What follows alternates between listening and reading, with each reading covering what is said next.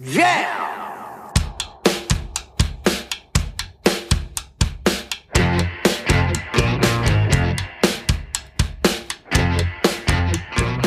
It's Josh Williams here with another bonus episode of the One Man Podcast. I have a wonderful guest here today, guys. He's a world touring comedian. He's the host of the Puck Off Podcast. He's opened for Bill Burr, Lisa Lampanelli. He shared the stage with Dave Chappelle, Robin Williams. He's performed live at Gotham. He's roasted Tommy Lee. He's performed in the NFL pregame show on Fox. But the most important thing is we're lucky enough to have him here now. Joe Bartnick is my guest today. Thanks for coming, buddy. Oh, what's up, Josh? Thanks for having me. It's a nice place here. Thanks. Can't wait to hit the massage chairs. And they're actually the chairs you plug in, not some Asian lady waiting for you. That's so funny. I would be more impressed with that, though, if we just had actual human hands.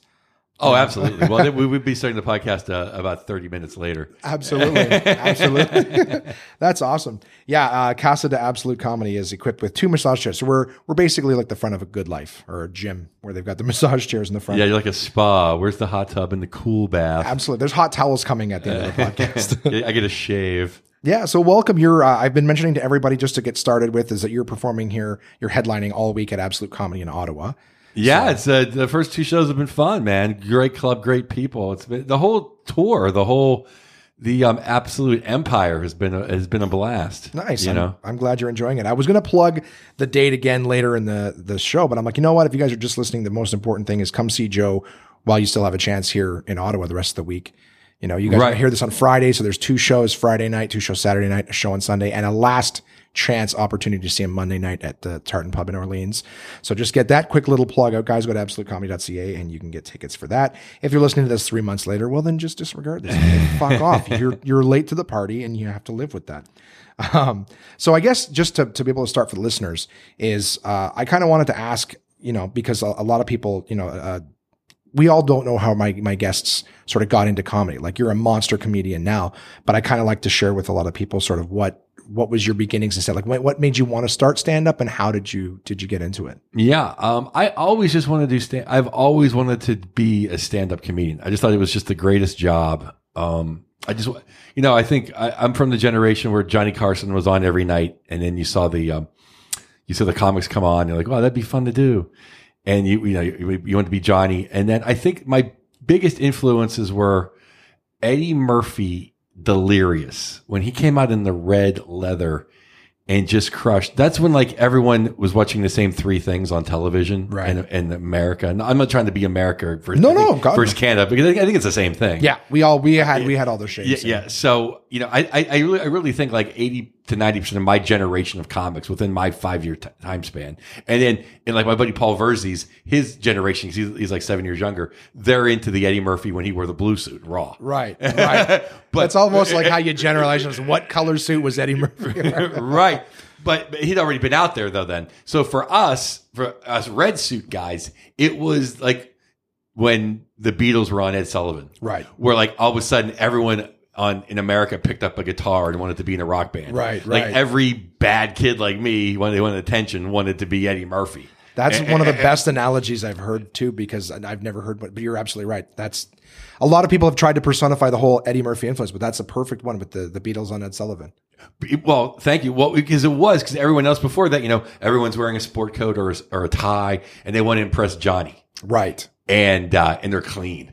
And, Eddie was none of that. Yeah. He followed the bus boys and came out in their red suit and just threw fire for an hour. And everyone at the bus on Monday was just like knew the bits, and it was over. It was Eddie Murphy mania. And then, you have the 48 Hours and Mr. Robinson's Neighborhood. And right. It's Eddie Murphy, whatever. I mean, he's still the most talented human being, I think, of our lifetime. Yeah. As far as, in my opinion, I'm not getting that debate, but I say, and it's your show, you can move in and out if you want. No, dude, I think my that's linear of like what I got into. So then, David, then the original Letterman, the late night with David Letterman, right, was just mind blowing for like a kid like in 12, 13, 14, just stay up and watch it and be like tired at school. And yeah, it was just like everyone today now, including when Letterman was on CBS, including Letterman, we're just doing a bad Letterman imitation, in my opinion. Right. I mean, I love Jimmy Fallon. I love Kimmel, but it's not Conan. But it's just not. No one did that before. Right. I remember another comic. I mean, I couldn't even remember who it was, but they were saying the same thing: is staying up late at night and listening to the top tens and everything like that. Yeah, and just how he would just. Could we swear on this podcast? Dude, anything you want. Yeah, I don't hold anything back. No, and just shit on famous people. Yeah, to their face. Yeah, like no one did that. So I mean, that's what Stern picked up on that. Right. But and then I grew up like 2 subway stops away from Dennis Miller.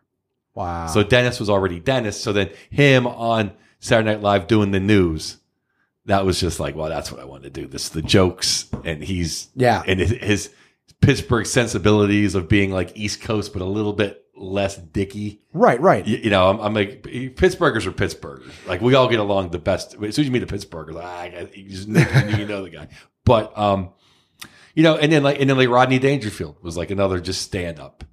And then I always wanted to do it. And then so in those days in Pittsburgh, like there's no comedy scene. There was no comedy scene. There was like a couple guys, Jimmy Crenn did comedy, a couple other people that were great. And they ended up being radio stars.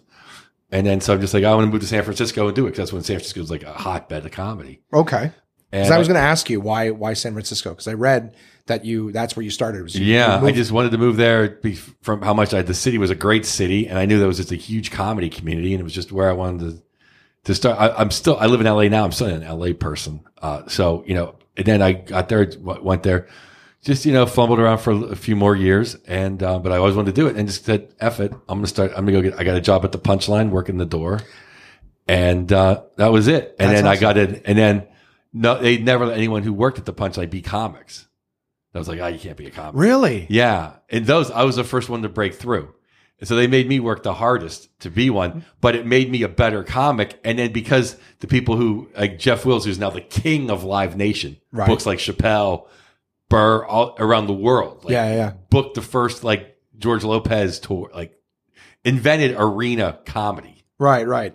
Like, he was, which is no small feat for God's sake. To fill an arena with human beings to see a spoken word performance. Yeah. So he was brilliant and he's a great guy. And long story short, though, it was right when comedy was just starting to come back, and the Punchline was one of the destination A rooms in the country. Okay. So I got to open for Dave Attell, Louis Black, Dave Chappelle, Louis C.K. That's unreal. George Lopez. That's how I know all these guys. And it's just like I just got a master's degree in comedy, right? Where you would think I'd be further along in my career, but just so that's where like I got to meet like Dave Attell, and Attell is my hero. He's the king. Even Burr calls him like he's the king. Like I like him a lot. Ian Bagg has the best line ever. Canadian. Ian Bagg says, "If Dave Attell's not your favorite comic, I can't be your friend." Well, I can't say he's my favorite, but I admire the shit out of him. Well, you might be a little younger generation, but like generational wise, but he's the comics comic. Like I've also only been able to see him on TV or on CD, right? So we know that seeing someone live is so I haven't had that experience. And I'm not trying to be like, you can't be my friend. Of course. But it's just he's that. So just seeing him he'd be like there like 4 times a year for weeks. That was the thing. They just booked it so like all the best people came back like 3-4 times a year. So it's just like Mitch Hedberg. I became great friends. So Geraldo, everybody, all the best of the best of the New York guys that would come out. Right. And that's how I kind of got my style. And that's just kind of how, and I just doing 10 to 12 shows a week, busting my ass to work up from doing laundromats, open mics. And that's when you have to wait a year to get on stage at the Punchline. Right. And then you get on, and then you host for a while, then you feature for a while, and then you start people get taking you on the road, and then you get. That's how I met Lampanelli. Wills goes, "Hey, this lady was just on this roast. She's going to be huge. Right. You should go work with her in Sacramento." Yeah. Okay. I never did this ever. I'm like, here's a couple tags. I just never did that. Right. And you go, I'll try him out, partner. By the end of the weekend, she's buying me dinner. She's like, "You're on my team." Like she was closing with like they were all killing. And then that's awesome. That's how I started writing roasts with her, and then being her writer on a lot of the projects. And then she took me on the road with her for pretty much 7 years. That's awesome. First couple of years, I did all of the gigs, and then less and less, and then she's moving people in and stuff. But that was her moving up to the peak. So I was only staying I was only theaters and 5-star hotels. Well, dude, that's the best great. of the best. And so many people just see it as like a quick thing. They're like, oh, I mean, like here in Canada, when I was a kid, like we were talking about staying, as a kid watching late night TV, I watched, like the old Evening and the Improv and things like Right. that. And I would see guys like Russell Peters on late night comedy shows like that when I was a kid. And so like 10 years ago, maybe a little under 10 years ago, when Russell really blew up, and all these people are like, hey, have you heard of this new guy? It's like, he's not new. Yeah. Do you know what I mean? Okay. Dunham is a perfect example too. Like Jeff Dunham got big a few years ago. You know what I mean? Not too long in the last decade. Yeah. But I saw him perform with Just Peanut and Walter on the old Super Dave Osborne variety show. Like he was on that show. I was just showing a kid, the kid that does the impressions last night. I didn't know who Super Dave Osborne was. Are you serious? And I was just like, you gotta YouTube it. I mean, so when I got home last night, I watched like 3 of them because I had Googled him, like to show him who he was, and then like, they're great. They're it's fucking great. And then he had the cartoon afterwards, which was hysterical. oh, he's Bob Einstein, just one of the fun. He's Funkhauser on Curb Your Enthusiasm. If people are wondering, okay, and he's also Albert Brooks's brother. Oh, is he? Yeah, that guy is absolutely. His voice is hysterical. Oh yeah. Like, I have nothing but good things to say about Super Dave Osborne. He's fantastic. Well, it's people have been around and they blow up. I opened for Louis C.K. at the Punchline in Sacramento when he was like, making Pootie Tang, or when he was kind of post Chris Rock, kind of pre PBS or HBO first show debacle, where he was just doing stand up around. Yeah. Just it had enough credits to headline, but it was just brilliant. But no one heard of him, Yeah. Well, there's so many great acts and guys that because I mean, again, something that talking to different comics and whatnot, I mean, everybody hears how much work is involved in the industry. Like, you can't, it is so far from just being funny.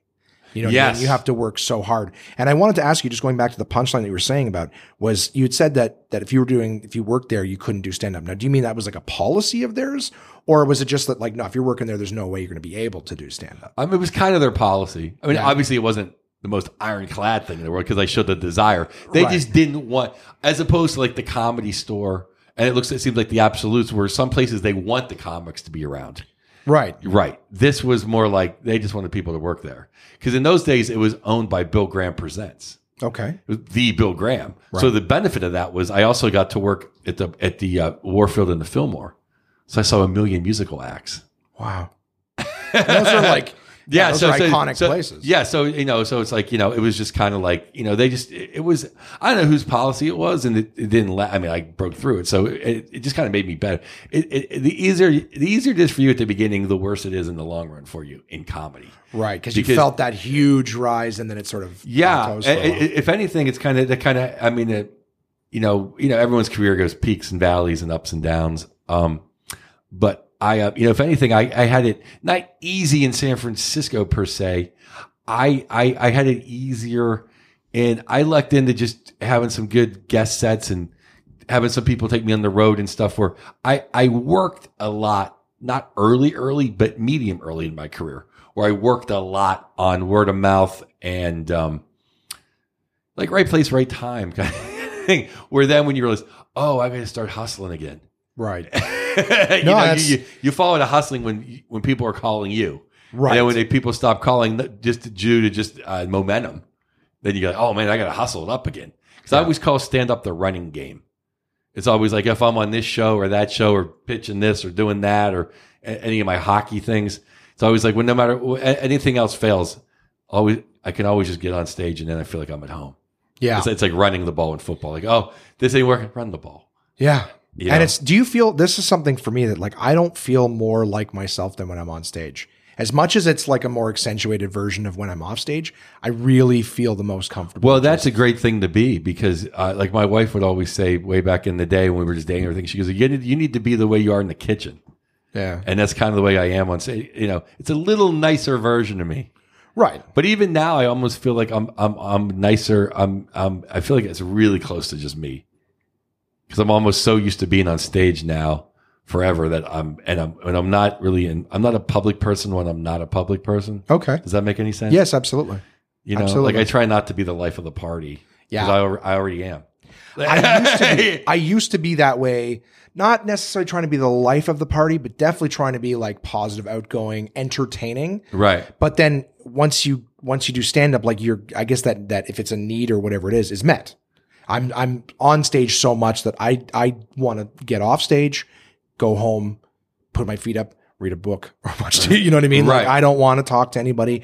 I don't want that expectation. I find now that I'm a comic, now when I'm in social situations, people expect it of me. Whereas before they didn't like it.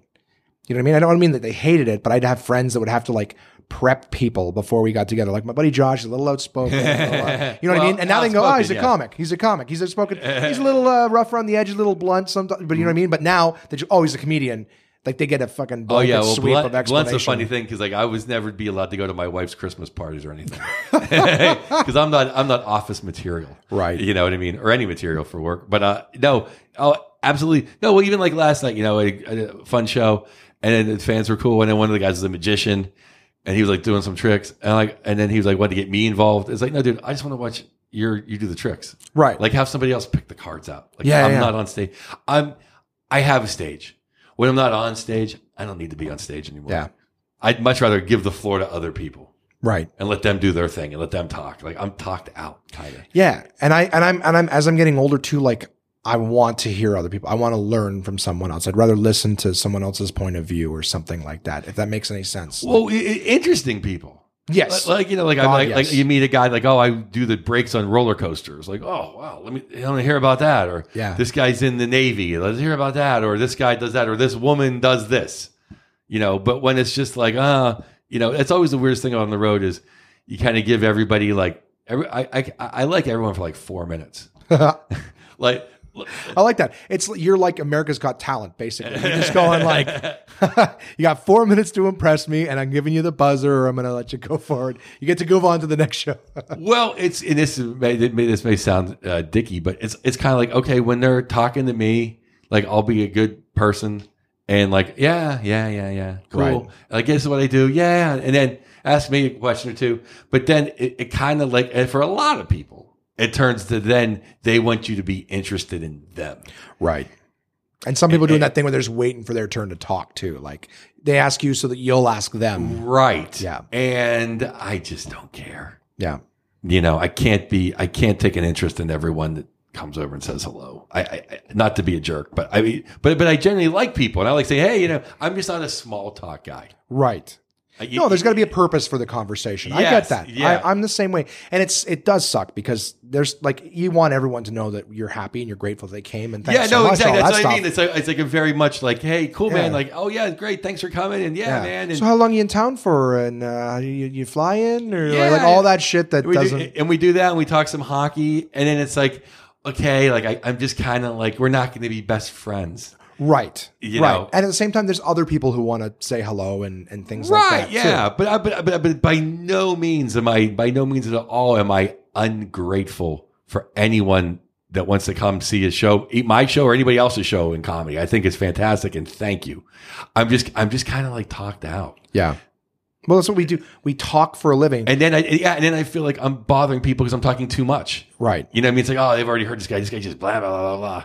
Because you have that post-show energy. Right. Where you're like kind of like, oh, you can talk for another hour if you had to. Right. Oh, absolutely. So I just feel like I'm boring people. Like I'd rather just get with the couple people I know and just like talk hockey or talk, right. AC/DC or whatever. Well, it's like, and not have to like, not be on. I guess that's I guess that would be like if you just want to, because I'm sure you get this too. Like, well, you're not like on. Like, I'm not on. Yeah. Well, it's like, I'm sure like if you're a cook, you don't like. You don't come home and cook after your shift.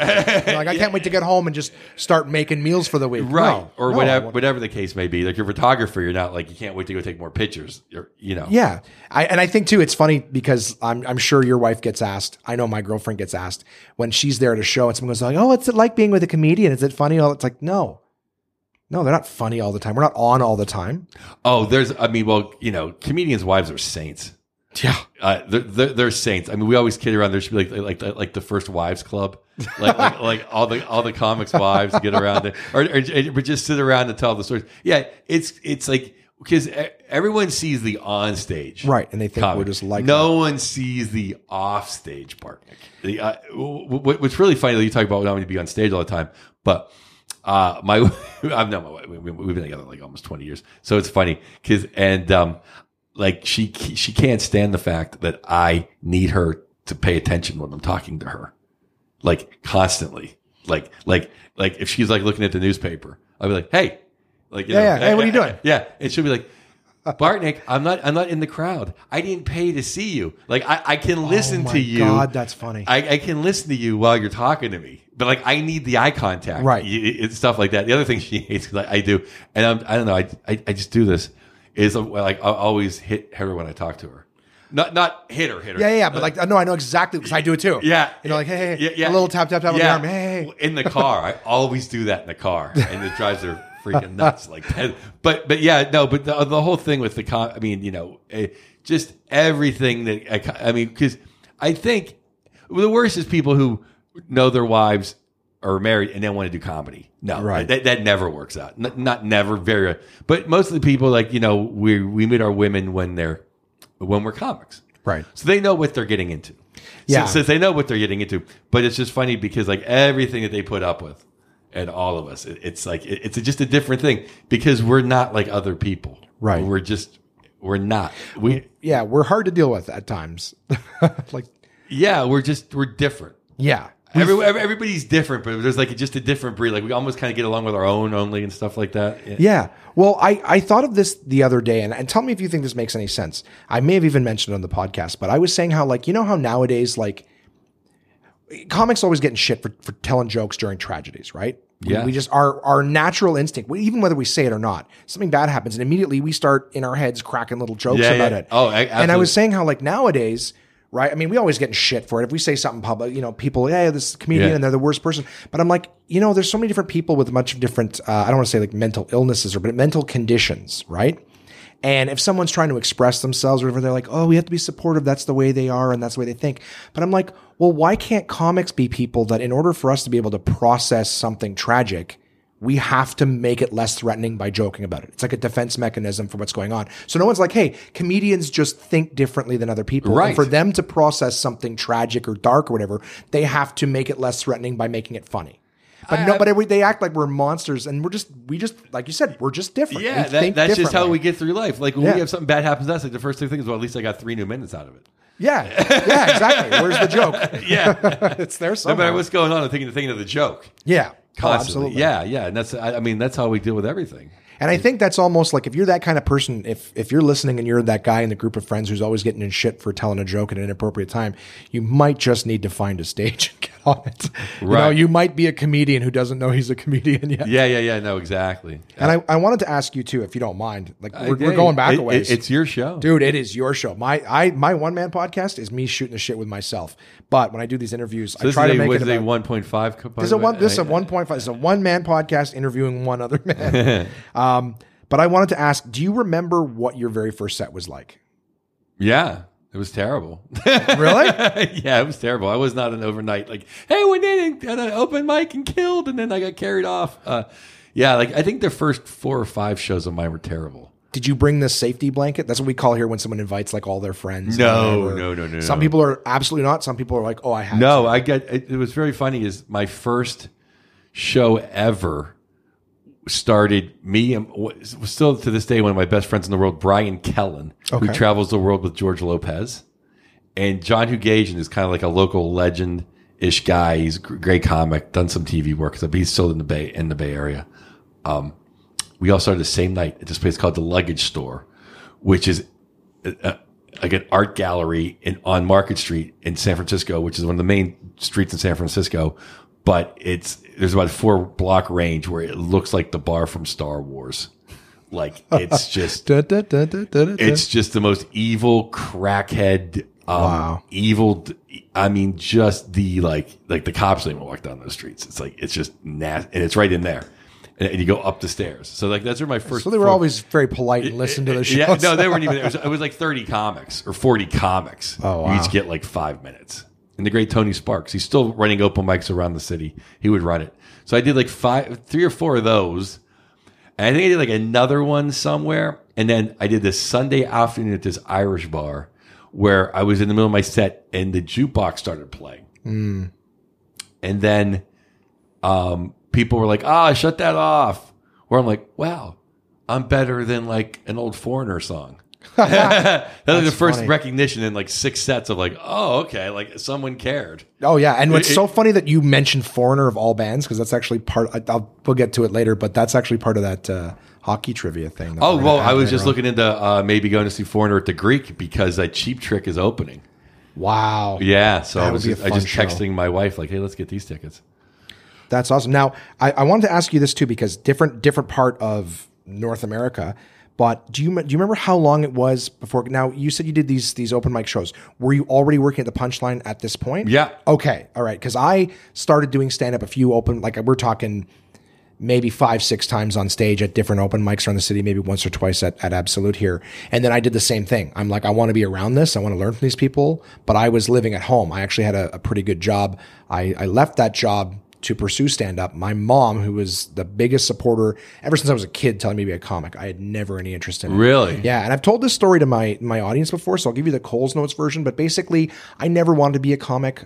I guess maybe in the back of my head, I was always like, I'm probably just funny around my friends or funny to people who know me, or maybe you feed me a line and I'll get a... But I was like, am I going to walk up in front of a room full of strangers who don't know me, who aren't feeding me lines, and just make them laugh? So I never really wanted it, and I never really had that thing about me that I'm like, oh, I'm funny, I got to do this. So when I finally, tried it and I had enough people telling me to do it, I was mid-20s, late 20s.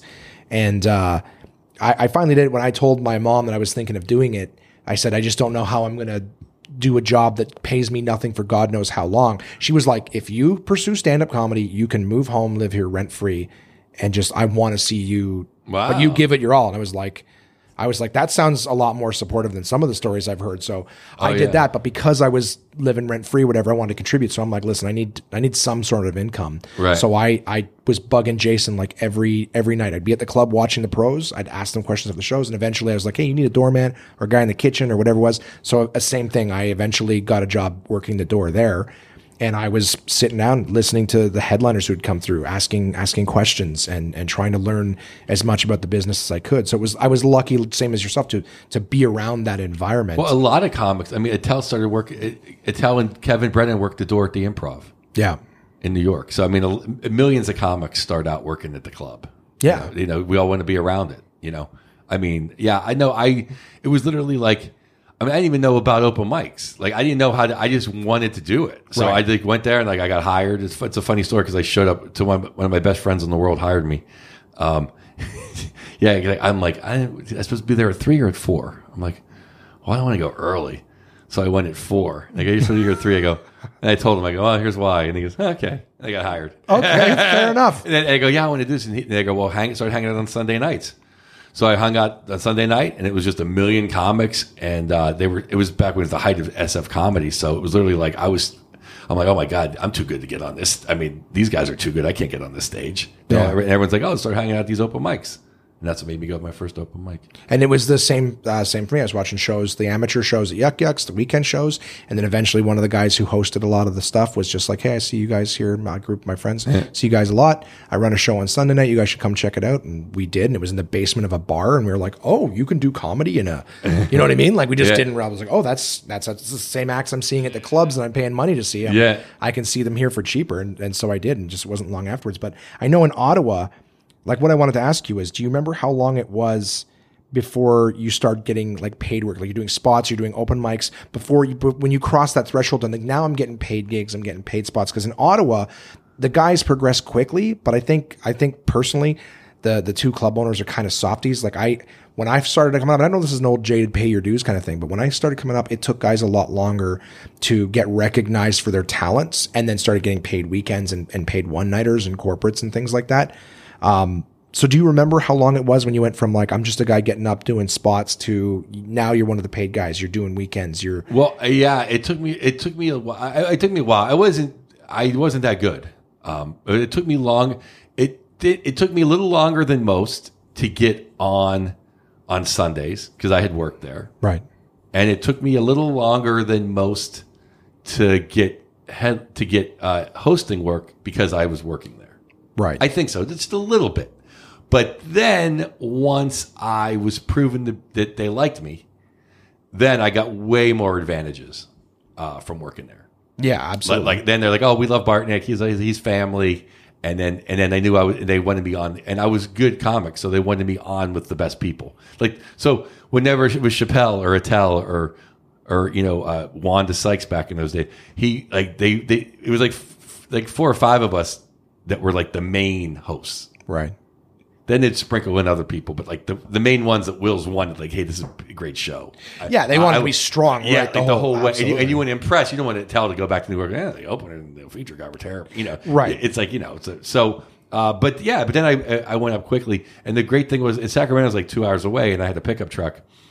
And so they knew where I'd be at in the day. I'd answer phones in the day. So they knew that once traffic would hit like at 4 or 5, if something fell out, it's hard to get there from San Francisco. Right. But I had a truck, and then I could get my girlfriend. I'd tell her there was a department store right next to the Punchline in Sacramento. I'd say, I'll drive you up there.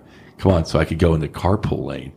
I could beat everyone there. So they knew like at 4:30 I could like so much strategy. They knew like I could make it there. You know what I mean? So yeah, it took her like 3 years to figure out that there was actually a Nordstrom's Rack in San Francisco. She goes, "There's one right downtown." I go, "If I told you that, you'd never go to Sacramento." That's so funny. And that's Nordstrom, you said? We just got one of those in Ottawa. Yeah, there's a Nordstrom's Rack. It's like an upscale Ross or TJ Maxx. It's like right. So women love that. I don't know if we have TJ Maxx. Women love that. I've been saying TJ Maxx the whole time I can because you don't have Ross. Do you guys have Ross Dress for Less? I'm not familiar with that. Oh yeah, but Nordstrom I know. Like we have a big Nordstrom. Yeah, here. but regular Nordstrom is like Macy's. Oh, okay. I thought Nordstrom Rack, it sounded like a small version of Nordstrom. No, Nordstrom's Rack is like, okay, the stuff they don't sell is then a lot cheaper. Right. So like an outlet version of the same thing. Right, but just like the whatever, everything's just cheaper. So it's like the upper class peasant stuff. Right. Yeah. So if you root around for a while, you're going to find something nice a lot cheaper. Nice. Yeah. Well, hey, that's good. I was going to ask too, like in terms of, I mean, now you've traveled all over. I hit the early stuff, and I appreciate going over it because I know everybody asks, "Hey, what are your beginnings and stuff like that?" But do you have not in a while? No one's asked in a while. So. Really? Yeah, I haven't done like an old school like how did you start podcast in a while. Yeah, well, I've been doing a lot more with just like where the friends were just wacky. I love way that more stuff. of like Charlie Rose. Well, it's just kind of one of those like because I can sit around. We're gonna hang out this week. I can ask you all these questions, but I figure like it's kind of cool for other people, like other comics, get inspiration from you guys. Totally cool. Now, do you have any favorite places to perform? Doesn't have to be a long one or whatever, but I just the Punchline San Francisco is my home. I like the Stand in New York City. I like those two clubs. Cities, I love Chicago. I love Pittsburgh, obviously my hometown. I love New York. I love Seattle. I like San Francisco. Minneapolis is a great comedy town. Nice. Are there any good clubs in Pittsburgh now? Because you were saying there's no comedy, no. Yeah, well, the Improv's a great club. And I've played some theaters in Pittsburgh. There's it's really become a comedy town thanks to. I'll give a plug to Randy Bauman, and he's like the king of the morning radio, and he's a really cool guy. And between him and at one time Jimmy Crenn, and now it's Bill Crawford, who's a stand-up. They've really procured having guys on the air and really publicized comedy. So there's a lot of good talent out there now. There's a lot of that in the States too, like the doing the radio and pushing comedy like that. I think it feels like it's more respected in the States than it is in Canada. Like we don't have a star system here. Our government, the Arts Council, doesn't even recognize stand-up comedy as an art form. Like I don't know if I don't even know if we have a government anymore, but it's being sold off. Put on Kijiji. I don't know what's going on in my country, but I don't know if they consider. I guess you can win like a congressional medal. I guess you can win a congressional medal for comedy. Well, no, they have the thing like the Kennedy Senator Presents or the Presidential Achievement Award. They'll give it to like. Bill Cosby or they may They're going to give it to Cosby. They may take it back. He may swing it like to put someone to sleep, hypnotize them with it. That's right. No evidence that way. Yeah. But are getting away with a lot of stuff. But it's not it's comedy. I mean, in the entertainment world is just one step above, mimes and magicians and, street perform. You know, Yeah, like, it seems that in way. Hollywood, it's not respected. In New Really? York, no, it's not respected at all. In New York, it's respected as an art form. Really? Yeah. I just mean like it sounds like you see a lot. I see a lot of videos of comedians on the States on U.S. radio stations, different cities, local radio. So like here, like you want to bring a comedian on, like you contact the radio station. They're like, why the fuck would we do that? Yeah. Oh, yeah. Do you know Absolutely. what I mean? So like they seem to be. Like I did like the thanks to my fans that wanted me to do the Rob Mike Richards show from TSN. So he had me on, but they usually don't have comics. You know what I mean? So it's like, and I did the radio station in Kingston. But usually like if I'm here all week, I'll be getting up if it was America, I'd get up every morning and go to a radio station Right. to promote the shows. Which does it promote the shows or not is a different question. But at least you're on the air getting your name out there. Right. You know, I don't know how many people up at 6 a.m.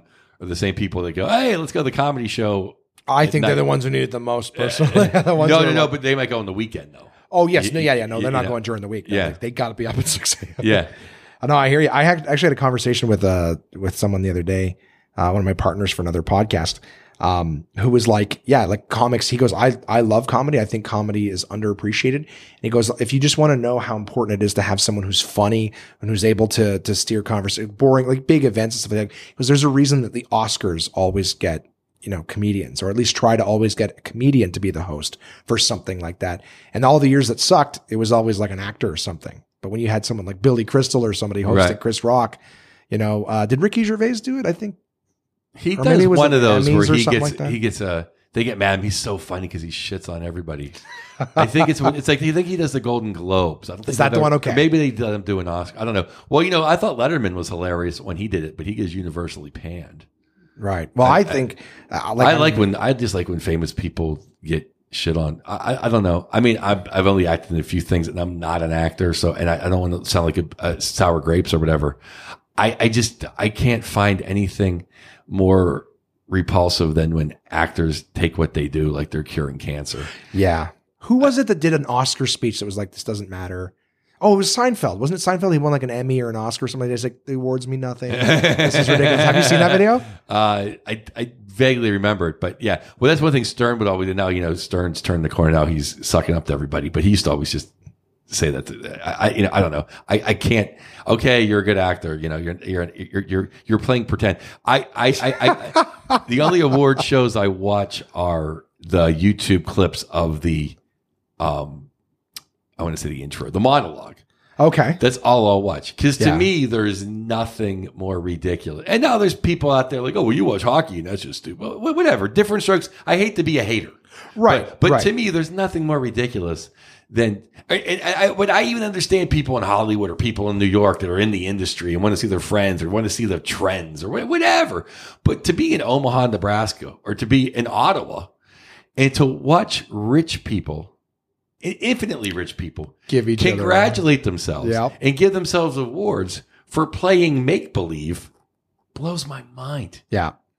It just And then blows all my their mind and care acceptance about it. speeches are about how to change the world. Here's how we who play pretend should tell you to take care. Yeah, It's it just like, wow. blows my mind that anyone would care like about other people like that. Like I don't know, that aren't interesting Yeah. on any level. Like it's one thing if you want to, you know, watch whatever the whatever a bunch of people that study volcanoes Yeah. or whatever give awards to each other, and you can hear what they're doing. Yeah, or even like there's why is there no like medical advancement like what is it what's the one Well, yeah, with- Nobel awards Yeah, those and ones are good awards. People who are out there doing things for the world.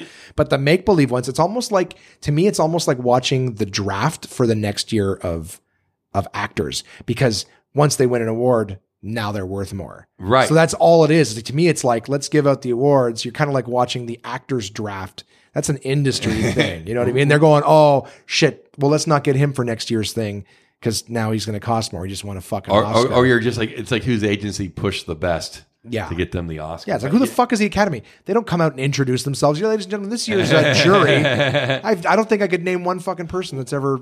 Well, wouldn't it be so much more interesting to like see the guy that won the Nobel Peace Prize and like see his little bio of what he did that year than to see whoever, oh my God, this pretty girl played an ugly girl and that's why she's like a hero. Yeah. Yeah. You know, And it's like, I'm infinitely more interested in like like the composers, like when they give awards for a good score or something Yeah. like that, I'm like, okay, yeah, those people are working. They're making music. The people who are making dinosaurs run in movies with the CGI or whatever, I'm like, that's impressive to me. Yeah. I'm like, so even that, I could appreciate a little bit. But when it's like the actors, oh, let's save the best for last. It's like, you mean the guy whose face was in half the movie and the rest of it was fucking the computer guy who've never heard of, Billy Any Kid. Right. I don't know. I'm with you on that in terms of just the whole self-congratulatory nature of it. It is kind of like they are just being paid millions of dollars to play dress up. Yeah. Way oversimplification, but at the end of the day, Yeah. it would be nice to see the medical awards or the science awards, or like I said, they can televise the Nobel, Right. prizes or whatever. I'm not curing anything. I don't know anything. So. Yeah. And I'm literally not trying to. I'm more like not shitting on the actors. I'm more like in disbelief of why America or Canada cares. Right. Well, if we didn't give a That's shit, they wouldn't have a televised award show. There's an hour of red carpet dresses first. Like, why the fuck does that matter? Yeah, that's what I mean. Like, I'm, like they can do whatever they want. I just can't believe that people care. Yeah. Like I'm all for whoever. Like, and that's what I mean. If you're in the industry, I get that. It's like, whatever. Like the dentist convention, they have a convention. Someone gets dentist of the year. It's not televised. Right. Yeah. It's recognized by the industry, but it's not like, Right. Can we get some, Yeah, That's All so funny. Getting back to your stand-up, my good sir, I wanted to ask, and the answer may be no, but do you remember any like huge successes that you had? Now this sounds like a stupid question. Like, hey, do you have any success? No, but do you remember any like big moments in your career, big successes, or any like big failures, setback moments? Like any time where you were like, this is fucking amazing, or like this. Maybe like, did you ever have a feeling like you wanted to quit? Every day. Yeah, same here. I mean, that's almost every day. Like that's enough. But did you ever have anything that like set you back huge, or that really propelled you forward? Like any moments like that in your career? I had pneumonia for like 4 months about 4 years ago. That really hurt me because I was just struggling to live. But I was touring with Lisa back then near the end of when I was doing like a lot of the work. I think that held me back a little bit, but held me back. I definitely think sometimes like my lack of, I'm not a good, I'm a hard worker, but I'm not a go-getter. Does that make any sense? I think that might have helped me. Like I was talking about how a lot of work came to me easily.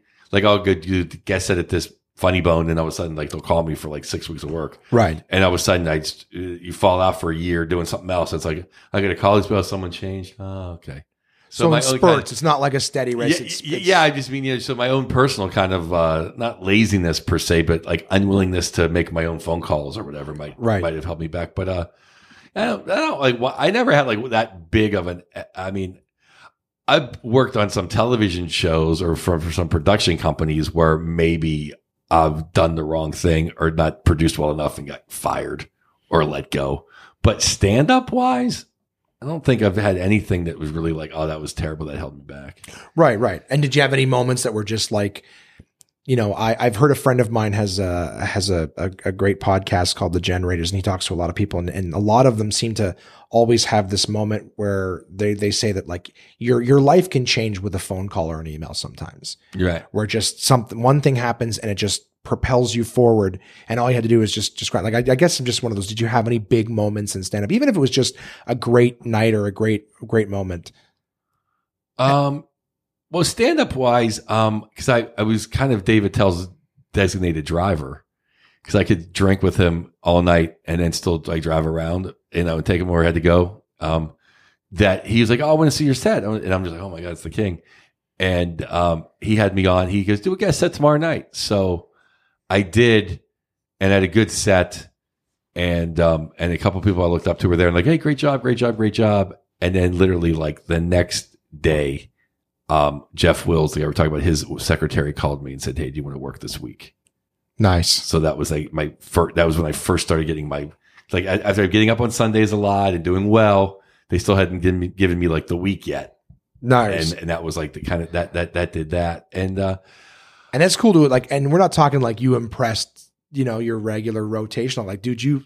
Yeah, well, that's why. Man. That's why he's helped me out a bunch since. And that was my first one. I told you the Lisa story. That was a big one for me. And Honestly, when I did, I think other than maybe Nia, Bill's wife, who wasn't his wife at the time, I think I was the first human being on Bill Burr's podcast that wasn't Bill Burr. Wow. And that was kind of like doing the Tonight Show. Oh God. Because especially the way, nowadays how everything's fractured, that it was like I instantly, a bunch of people knew who I was. So, that's the thing. I have to, there's a million things that lead up to. Right. Yeah. We all have great shows. There's a ton of fun nights. Yeah. And things to we think have back, happened. I'm probably missing of something, but. Well, to be honest with you, in all fairness, if I was to be asked that question right now, I don't know what my answer would be right off the top of my head. Yeah. But just sometimes people have that like, oh, I know exactly when it was and it was right here. Like the worst thing I had happen, the best thing I had happen. But like I said, in all fairness, I don't truthfully know that I can answer that question off the top of my head. That's why I said there's nothing there. But in terms of like I said, we talked early on about you're the host of the Puck Off podcast.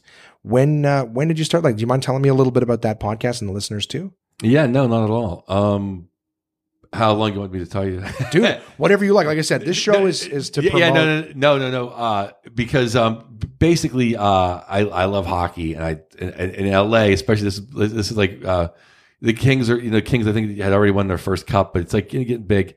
And Sideshow, a division of Levity, had a bunch of big time podcasts, and my partner. Fraser Smith is a legendary LA comic and radio DJ who was, he's like he was like the Howard Stern of LA for years, became like did Hollywood Squares, had hosted game shows. And they came to him and he had been doing a baseball show with Jay Johnstone, Dodger legend. And they go, hey, can you do a hockey show? Because the GM, the main guy, the CEO of that division was a hockey guy. And Fraser's like, I know just the guy. That's awesome. So we started, it's coming up on our 5th year. Nice. Okay. And that answers my next question. And you guys just talk about whatever's going on, like in hockey. Yeah. I guess that was the point of the question of how long, because the first year we always had a million comics or actors, and some of them really knew hockey and some of them were from Chicago. And we talked about deep dish pizza after, Chelios was great. And then we talked pizza for an hour. Then it came to the beginning of the year. Then it came to the playoffs. Well, the playoffs and it's hockey. People get intense. Oh God, it gets serious. So then we just started really talking hockey, and not like pizza or anything. So then it ended, and it was a summer start, and it was summer. So we didn't know better than not to keep going. Right. So we come up with our 10 favorite Islanders or our 10 favorite Canadians or whatever. Yeah. So that got us through the next year, and then we're like, hey, let's just. Our numbers kept going up. We're like, hey, let's just talk hockey and only get the guys that know hockey back. Yeah, absolutely. So that was the second year. Get bigger. Third year, we had Corey Hirsch came on every week as our NHL guru. He was on Sportsnet, and you guys know him in Canada. So and then just this last year was back to just me and Fraser. And we just have our core of like 5 or 6 guests. But we've had like famous guests over time, but usually just me and Fraser. How is it? Every week. That's the big thing. Is knock on wood, we've never missed a week. Okay, which is huge in podcasting. Have you recorded it from Canada while you've been here, or do you have like canned episodes? Is this the summer series? We have 2 in the can. This week's will be canned. The one like Friday will be canned. It's funny because we had one in the can because I was incensed that it's funny because I'm going to say my opener, the guy on the show with me, Evan, big hockey guy. And I said, last week's show was about how Evgeny Malkin, one of my top 2 or 3 favorite players ever, didn't make the top 100 of all time. Really? Isn't that insane? I don't like him. I'm just joking. Yeah, but you got to admit he's one of the top 100 players of all time. I couldn't tell you. He's an outstanding player, but I don't know enough about hockey to rank him up against everybody. Now, if we were talking Gordie Howe, Bobby Orr, Wayne Gretzky, Mark Messier. Yeah. But I'm like, once I start to get down into the other ones, do you know what I mean? We got the some people say like he's top 50, 60, whatever the case may be. Right. He didn't make the top 100. So I looked at the list like 20 times. Like, it must be a typo. Then I saw Adam Oates was on the list, which incensed me because Adam Oates isn't one. I'm like, how is he in the top 100? Period. Right. So then we did this last week's show was 100 players better than Adam Oates. Not on the list. I love that. So that's summer programming. Now, this week's program, we had a director who he had a guy that looked exactly like Henrik Zetterberg. Right. And they went around New York filming episodes of him being dressed up as Henrik Zetterberg for no reason. That's awesome. Yeah, so it's a little offbeat stuff, and then we get back because there's about 6 weeks where you can't do like previews for next season or what happened the season before or the free agency. Like halfway through July, all the free agents are just about done except for a little like wrap up for 10 minutes. Right. So that's where we're at now. But yeah, but every show. So we got one, and then so tomorrow you hear this like tomorrow or whatever. But August 1st they'll be fresh. Nice. They're Well, back to being fresh. So I'll be back in America. and I love. Because I didn't know that the condo would be free phones. Oh, okay. So it's like to call in and pay for like $50 for an episode. Like, that's not worth it. But this way, it gives my producer the week off, and everyone can kind of Absolutely. And you're still doing live, which I really like you, and I think the fucking names are clever. Is on Facebook you do your morning skate. Yeah, Facebook and Twitter, and for the historical value, they're all on the YouTube Puck Off podcast page. Okay, sweet. What gets there's like highways in Siberia that get more traffic than that Puck Off page because in the beginning. I wasn't putting them up on that page, so and I still don't have a way because I give them first to the Punch Drunk Sports guys because they've always been good to me. So it goes on their website and then my Twitter. Right. So, it's just kind of not to keep them all on my phone. So it's kind of like a historical record of the whole season. You can go back and see, this is when that trade happened. You can see my take, or this is that game. Yeah, and I like them because they're short and sweet. It's not like you're on there doing like a 7-minute video. Like it's short. Well, they all have to be under 2 minutes. Right. For Twitter. So. Oh, I didn't know that. That's right too. Yeah. Unless it's like a link to a YouTube, but to keep it right on there. Yeah. To be from my phone. Smart. That's smart. Well, I know that like.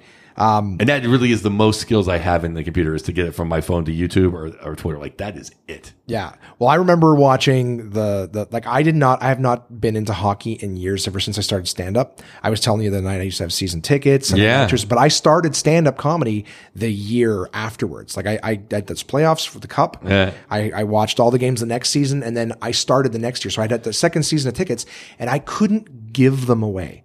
Because people thought the price that I had was it was too good to be true. And so I would try to sell the tickets online for $40 for a pair of tickets on that center ice line like I showed you. But I had like open mics to be on. Like my passion was comedy, not sitting around. I'm living home for free. Well, that was another Jeff Will story. I had AC/DC tickets. Oh, wow. And that's my band.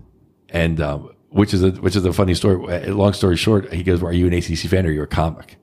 So it was like a one-off with somebody in some little theater in San Francisco. I'm like, I'm a comic. Here, give my tickets away. Wow. Went saw him in San Jose. Because the funny thing is, because it happened the year the Penguins won their first cup, 1991, the night of Game 6, AC/DC played outside of Pittsburgh. Wow. I went to see AC/DC because it was Game 6. If it was Game 7, then it's like you don't know. But that's how I saw the Penguins win their first cup was Brian Johnson came out and goes, "Congratulations, Pittsburgh. You just won the fucking Stanley Cup." And then on the big screen, you see them skating and kissing the cup. Oh, and wow. it's AC/DC crowd as it is. The whole place just became mayhem. Yeah. Oh, God. And then just ran insanity. home and like watched it on a VCR tape. Like, this is the greatest. Well, that's, and yeah, like I said, I mean, those are the choices you have to make. I chose my second year. I wanted to do stand up. I had to be at open mics. I had to be at the club working the door. Like I couldn't even go to the games. Yeah. So it was that option. Like I said, yes, I moved home and I pursued stand up, but at the same time, I couldn't be fucking around, going to hockey games and showing that I'm not pursuing anything. I'm just being a louse. But that's where I lost my passion for hockey because, like I said, I paid thousands of dollars for those season tickets. I couldn't sell them. I couldn't give them. I remember standing at the college where the shuttle bus was to go out to the Canadian Tire Center, and I'd be like, "Guys, 2 free tickets, please." They're like, no, we're just going to go to a bar. I'm like, these are free tickets to the game. Please take them, get on the bus. And I think people thought I was just fucking them around. They want to jump on a shuttle bus and go out to the middle of nowhere to find out they're no good. I just didn't want something I paid for. The money's already gone to go to waste. So I got a bad taste in my mouth about the whole thing. And I just paid attention to hockey here and there. Like I could tell you every player on the team, their stats, everything. And right now in the Ottawa Senators, I don't think I could name like more than 3 or 4 players. But I got into it this year because we did a serious run. Yeah. And I remember watching your morning skates in the morning. And I'm like, Joe's my buddy, but you're like, making donuts against Ottawa. I'm like, you motherfucker. I'm like, I can't wait to see you. I remember at one point it was looking real good for Ottawa. And I'm like, if my guys beat your Pens, I'll take you out for lunch, right? Lunch with me. That way you can't lose. And I'm sitting there going, those couple of games were, what was it, like 7-0 or 8-0 or 8-1, or there was a game, I think it was like game 6 or 5 where we just had our asses handed to us for so long. It was I think game 5, because then we came up and you guys won game 6. And it was so important because we hadn't scored a goal in like fucking 80 minutes or something like that. Yeah, something like that. Yeah. So everyone was like, I'm like, that's such a huge goal because they need to be able to just know that they can fucking score on this guy. Oh yeah. And thank God game 7 happened the way it did. Just in the sense that like double overtime, everyone was playing hard in that game. So like, nobody went out with their tail between their legs. No, and there was just no gave goats. up. I felt so bad for Anderson. I mean, Yeah. he played his ass off. He was insane. Yeah. For the record, everyone, he's wearing a 5-time Stanley Cup Champions Penguin shirt right in front of me right now. So salt on the wound. But no, that's awesome. And I wanted to ask too. Now, obviously, It was you're the big clean on- one. I had like 3 T-shirts, and that was like the cleanest You're one. like, I have one for every night of the week to wear in Ottawa, just to remind them what happened. No, this this is year. the first time I've worn. It's the first time I've worn it because your nice condo facilities. Thank you, Jason. You have laundry, so this is just. I've been walking around here, so I got like the 2 I've been wearing got sweaty. Right, and right. you can't put on like dirty clothes. Are you liking the city so far? Have you seen it? Yeah, Ottawa was nice. I walked. I didn't do the lake route, but because there's 2 routes to take a walk. But Right. yesterday I took the walk through Little Italy, and then little whatever Asian. Oh, that is. Chinatown? It was Chinese. It looked like Thai and everything. It looked like everything. Probably everything. Yeah. We have Thai restaurants in Little Italy. Yeah, Like, we I have know. all the cultures and all the cultural Right. designated So zones. then I went down to the Parliament building and all that area. So that was neat. Yeah. Yeah. Ours, you see our White House that looks like a castle. Yeah, it looks like you have like lords and bards and all that stuff. It looks like the And you knights. can walk right up to the front. Like you could take tours of it. It's like no big deal. Yeah, well, Congress is like that. When I was in D.C. this fall, you could walk right up to like the Senate building, like right up. And I'm thinking they must have satellites like doing like laser recognition on my eyes for me to like walk. Like, I mean, I'm not trying to. I don't want to be on some watch list, but I mean, if I had like a jacket full of explosives, Yeah. I could have got that. You know what? Yeah. No, absolutely. But not near the White. But the White House is fenced off. Yeah. You know what I mean? Like, Do they still do tours or anything like that? Or is that like press tours that they do for? I mean, like the teams that win, like the World Series and the Stanley Cups go, but I don't know if you can go. It used to be when you were a kid, you could have like paid to take a White House tour. I'm pretty sure. Yeah. And I remember. You don't get the like tour like Sidney Crosby gets. Right. But you don't get to sit down and have dinner. Right. Introduced to the show. No, but or just like, oh, here's, whatever. Here's where, Clinton did this or whatever. If you look underneath the desk, there's still the old bubble gum stains. Yeah. No, that's that. Yeah, like I mean, I it's fascinating to me because, like, again, I grew up in this city, so the whole idea of like walking right up to where the prime minister is and stuff like that. Right. Like last year, the year before. Anyone listening is gonna hate me if I'm wrong, but there was a guy who shot someone at the War Memorial, which is like right out front of the chateau in Parliament. Yeah. And then ran inside to Parliament, and the RCMP had to I take him remember down. that because I mean I'm a big hockey guy, so I watch all like the Canadian news, so I knew all that. Yeah, I didn't know he was outside by that flame with the waterfront and the flame. That's the Eternal Flame. He was actually right across outside of that area. There's a war memorial. Okay, it's near Chateau where you guys stayed when you were in town, and maybe at some point if we do a drive, whatever, I'll show you. It's super super gorgeous. Yeah, but there was a guy who was just basically was like having a guard in that area. Just the guy shot him. There's no reason to shoot him, but shot him. Ran inside the Parliament, and then there was a shootout, and that's where the guy got taken down. But that would never you wouldn't even get on the lawn in the States. You know what I mean? You're not getting up to the White House, running into the White House, running down hallways. No. Yeah. Well, you wouldn't even get that far. Like I said, I was walking around near. It's called Capitol Hill. Yep. And walking around, I was doing skates from there, like with the Capitol backdrop. Yeah. But there was definitely like army dudes with like machine guns kind of hanging out. Yeah. Like Yeah, they're not fucking around. No. But I mean, I was just shocked the fact I could walk up there. Yeah. And open my coat and whatever, pull a string if I wanted to. I'm not. Believe me, I don't want to be in some watch list, but I've said in a couple other pockets. It was just shocking to me how. Yeah, I think it's pretty reasonable. Anyone listening should know that you're saying like I was just really in this day and age. Like, dude, we went to New York like 7-8 years ago.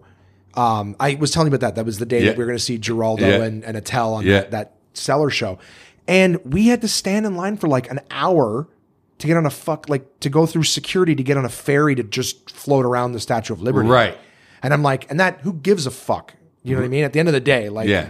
I guess, but I mean, then why aren't we on all that shit for everything? Every time you get in a car, get scanned real quick, just in case there's one other person with you, right? You're not going through that again on a bus.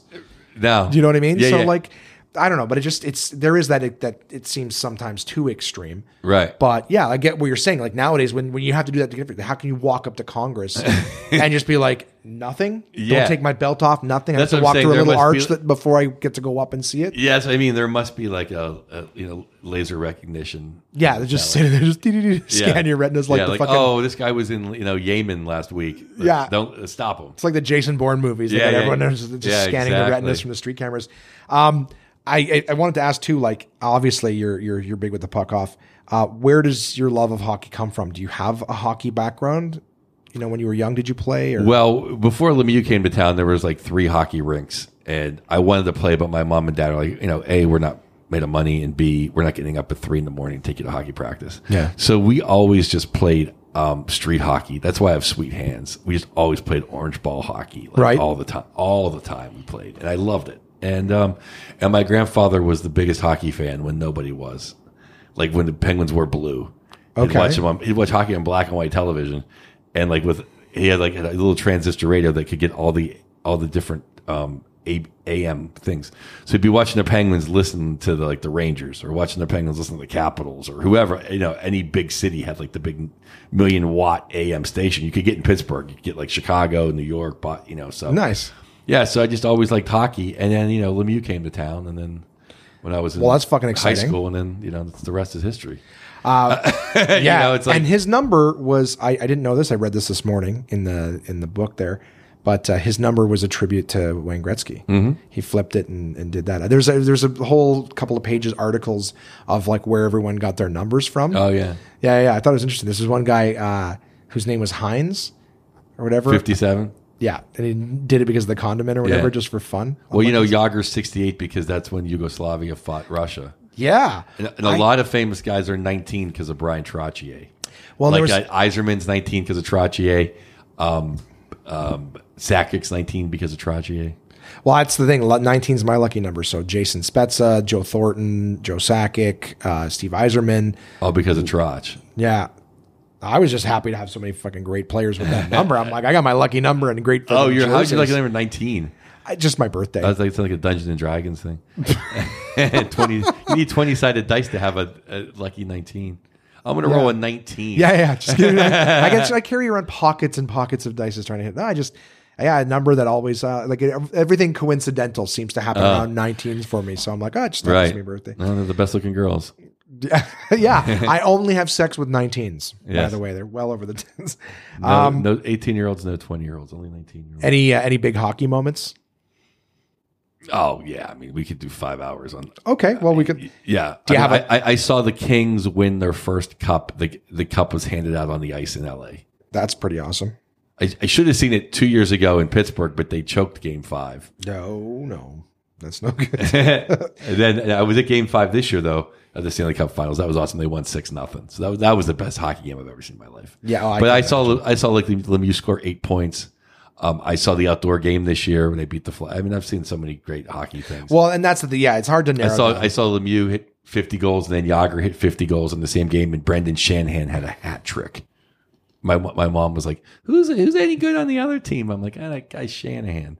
He was like 2 years in the league. He's playing for Hartford. He had a hat trick. Yeah, I just seen some great stuff. Yeah, I mean that's hard to say too. When you're a fan of something, there's so many moments you like.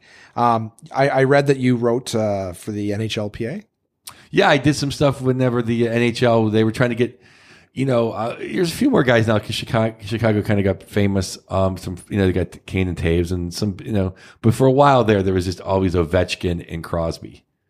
And so the Players Association wanted,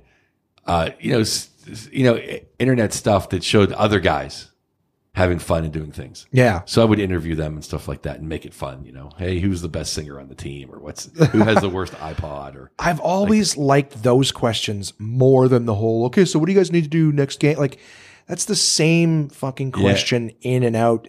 And I find too that politicians, they get the same question like day in and day out. And I thought what was really funny, I got a friend who's going to be on one of the comedy shows here in Canada. Okay. And I said, they do like sketch comedy, but they also do those goofy interview questions. And I was going to say a great idea for that would be ask the politicians the hockey questions, ask the hockey players the politician questions. And it's Canada, so the politicians all know the hockey questions. Yeah, so how funny would be, it'll be like, what do you think Pittsburgh needs to do to tighten up next week against the, to have some politicians like, or ask a hockey player a question about politics. Right. Well, they're pretty middle and that kind of thing. But it's fun when they open up. That's when you get them laughing, like whose iPod's more embarrassing. Yeah. And these guys, I mean, we see them on the ice. We saw what you did on the ice. I don't want to ask you what you did on the ice. I want to talk to you about the stuff that we didn't see. You know what I mean? And I think they spend time on planes. They spend time in hotels together. These guys play practical jokes on each other all the time. Right. There's so many great stories that are untapped. Have you heard any of those ones? Has anyone opened up to you with something that they would probably never say on TV? Yeah. We'll save that for okay. Podcast. We can do that. We can save that. I'd love to have you again. We could just talk that stuff. So what else do I want to ask? I know that my listeners would be very upset with me if I didn't ask, but I mean, obviously you're personal friends with Bill Burr. I just wanted to ask how you guys met. Well, how did you first meet Burr? Well, I first met Burr. He was I enjoyed his what they have premium blend, I think, or one of the little like a quick sets they have on American television on Comedy Central. Right. I think it might have been premium blend. It might have been another show like that. And I loved his set. I'm like, this guy's hilarious. And then he was on the Chappelle Show, and then they were doing a tour. Charlie Murphy, him, and a couple of the guys from the Donald Rawlings. I think there's another guy too from the show. They did a tour. They came through San Francisco, and I told my buddies like, I don't do that comedy club. I'm like, I just want to go see this guy. Yeah, we can leave. We don't have to stay for Charlie Murphy. Like, it's fine. So I went, saw Bill. It was great, and then he was like hanging out outside. After a set, and I'm like, and we were leaving, like, oh, just want to say, you're hilarious, blah, blah, blah. And he goes, and then he goes like, you want a CD or whatever? And I'm like, and I'm literally like, I had no money. Right. And he's like, you're a comic. So I always give him the comics anyway. I think I lost 100 in Atlanta. I think people that weren't even comics were like, I'm a comic. Like, oh, you just give him the CD? Yeah. He's like, I want to charge a comic. So cut to, Mitch Hedberg died. Friend of mine did great things. He's Mitch. He's on my personal Mount Rushmore. So driving with now the Willis has moved on to bigger things in Live Nation that still owns like the Punchline, but whatever. So now Molly, I started working the door together. Like, she's one of my best friends in the world. She's now booking like the openers and the feature or booking the whole club. Mm-hmm. Yeah, she's booking everything. So. But we're driving down. Oh, no, that was it. She wasn't the booker yet, but we drove together to Mitch's memorial, and it was like we weren't like crying in the streets, but it was pretty devastating. Yeah. So again, let's put on the Bill Burr CD, and it was like awesome. Cut to like a couple months later, I'm in LA. She gets the job as booker, and she goes, "Hey, guess who's up? Midland for Bill Burr." And I'm like, yes. Nice. Cut to, I was on stage for like a minute, and because she was all worried if he was going to like me or not. And he's just like, I love this fucking guy. This guy's the fucking best. And we've been great friends ever since. That's awesome. That's all it takes sometimes. Just meet the right person. Yeah. That's awesome. Now, are you the Rose Bowl legend? Is that you? I am the Rose Bowl legend, and I'm officially the Rose Bowl legend. There's a little controversy, only because Jason Lawhead, he thinks he's like he wants to be a Rose Bowl legend, and he's entitled to call himself the Rose Bowl legend. Okay, like that's fine. I'm not going to argue with him. Is this just for the grilling, the tailgate partying? Or is this, because that's the thing. I've heard the context. Well, that's the thing. He is like the official chef of the Rose Bowl. He's the official chef of the Rose Bowl, and he's legendary for his things. Okay. For cooking. Okay. The legend of the Rose Bowl, or the Rose Bowl legend, is because the very first time me and Burr went, got absolutely destroyed. Walk up, just barely got in. Like I got in, and I still had a lit Cuban cigar.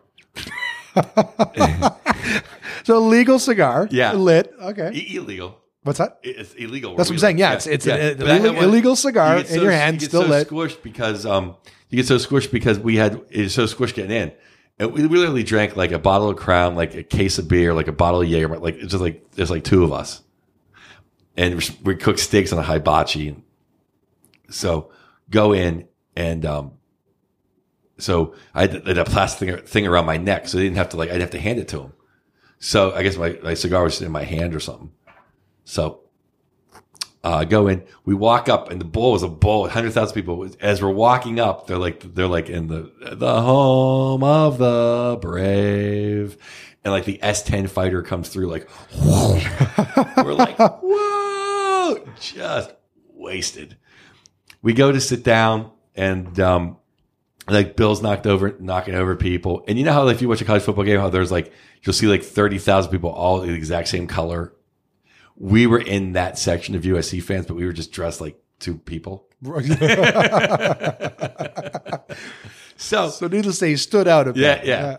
So we're just standing there. I'm there, and I'm just smoking my cigar. You know me, I'm a peaceful guy. This lady turns around and just goes, "Oh, Jesus Christ, put that fucking thing out, blah, blah, blah, blah, blah." If she just would have went like, hey, can you put that out? Or, hey, oh my God, you're smoking, please. I'm like, an ounce of courtesy. I literally have been like, holy shit. Like, I wasn't even paying attention. Right. But she got so in my face. I just go, listen, bitch, you need to lose 40 pounds before you talk to me that way. So then the guy turned, so then she's like, oh, fuck you. She gets her husband involved. Her husband looks at me, doesn't want any part of me. So starts fucking with Bill. Oh, wow. So it's like a bar fight. Two guys over here. Next thing you know, everyone's throwing chairs. So then he's like, I'm going to do this. And then so they're going at it. And then the whole time I'm thinking like, oh my God, we just spent like $300 each on these seats. We're going to get thrown. She's like, I'm calling secure. Like, we don't get tossed. We didn't see the game yet. So then Penn State, they stunk. They got beat like 47-3, but they stopped the first three plays. This is like Matt Leinart at USC. This is 10 years ago. So the first three plays, though, they stopped them on third down. And so I go, nothing, not just spectacles. So then Burr and this guy are arguing. And he's like, I'm going to throw you on the field. And Burr's like, no, I don't think you are, man. I don't think you are. So it got to the point where then like everyone around us was on our side. Right. And then it all whatever fizzled out and everything went, and then that's it. But that is the Rose Bowl legend. Is you gotta lose 40 pounds to talk to me that way. Oh, like that's the Rose. That's when he's like Bartnick's the Rose Bowl legend. So that title came from that interaction. Yes. Okay. Now Jason is a complete part of. He came in the second year. He didn't party with us, but he came over and did his baseball impressions. We're like, oh, we gotta all go together next year. Yeah. So Lawhead is a Rose Bowl legend, a legend of the Rose Bowl, right? But the original. Yeah, the phrase was coined from. Yes. So okay. And I don't argue if he wants to whatever at any point, but that's the whole thing.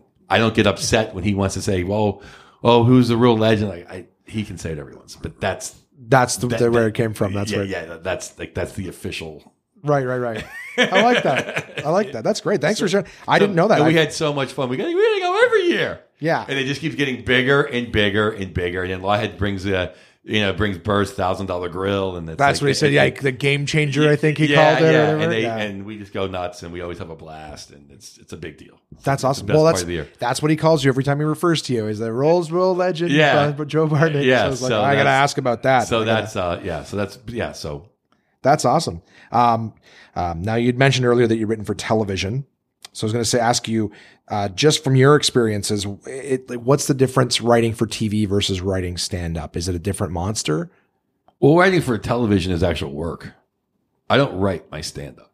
Right. I work on my stand-up every day.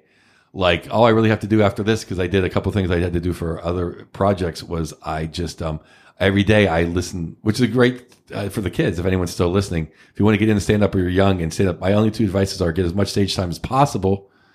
Because if you're only do if you're beginning out, if you only get better by doing more than 3 sets a week. If you're doing less than 3 sets a week, you're not getting any better. You're getting worse.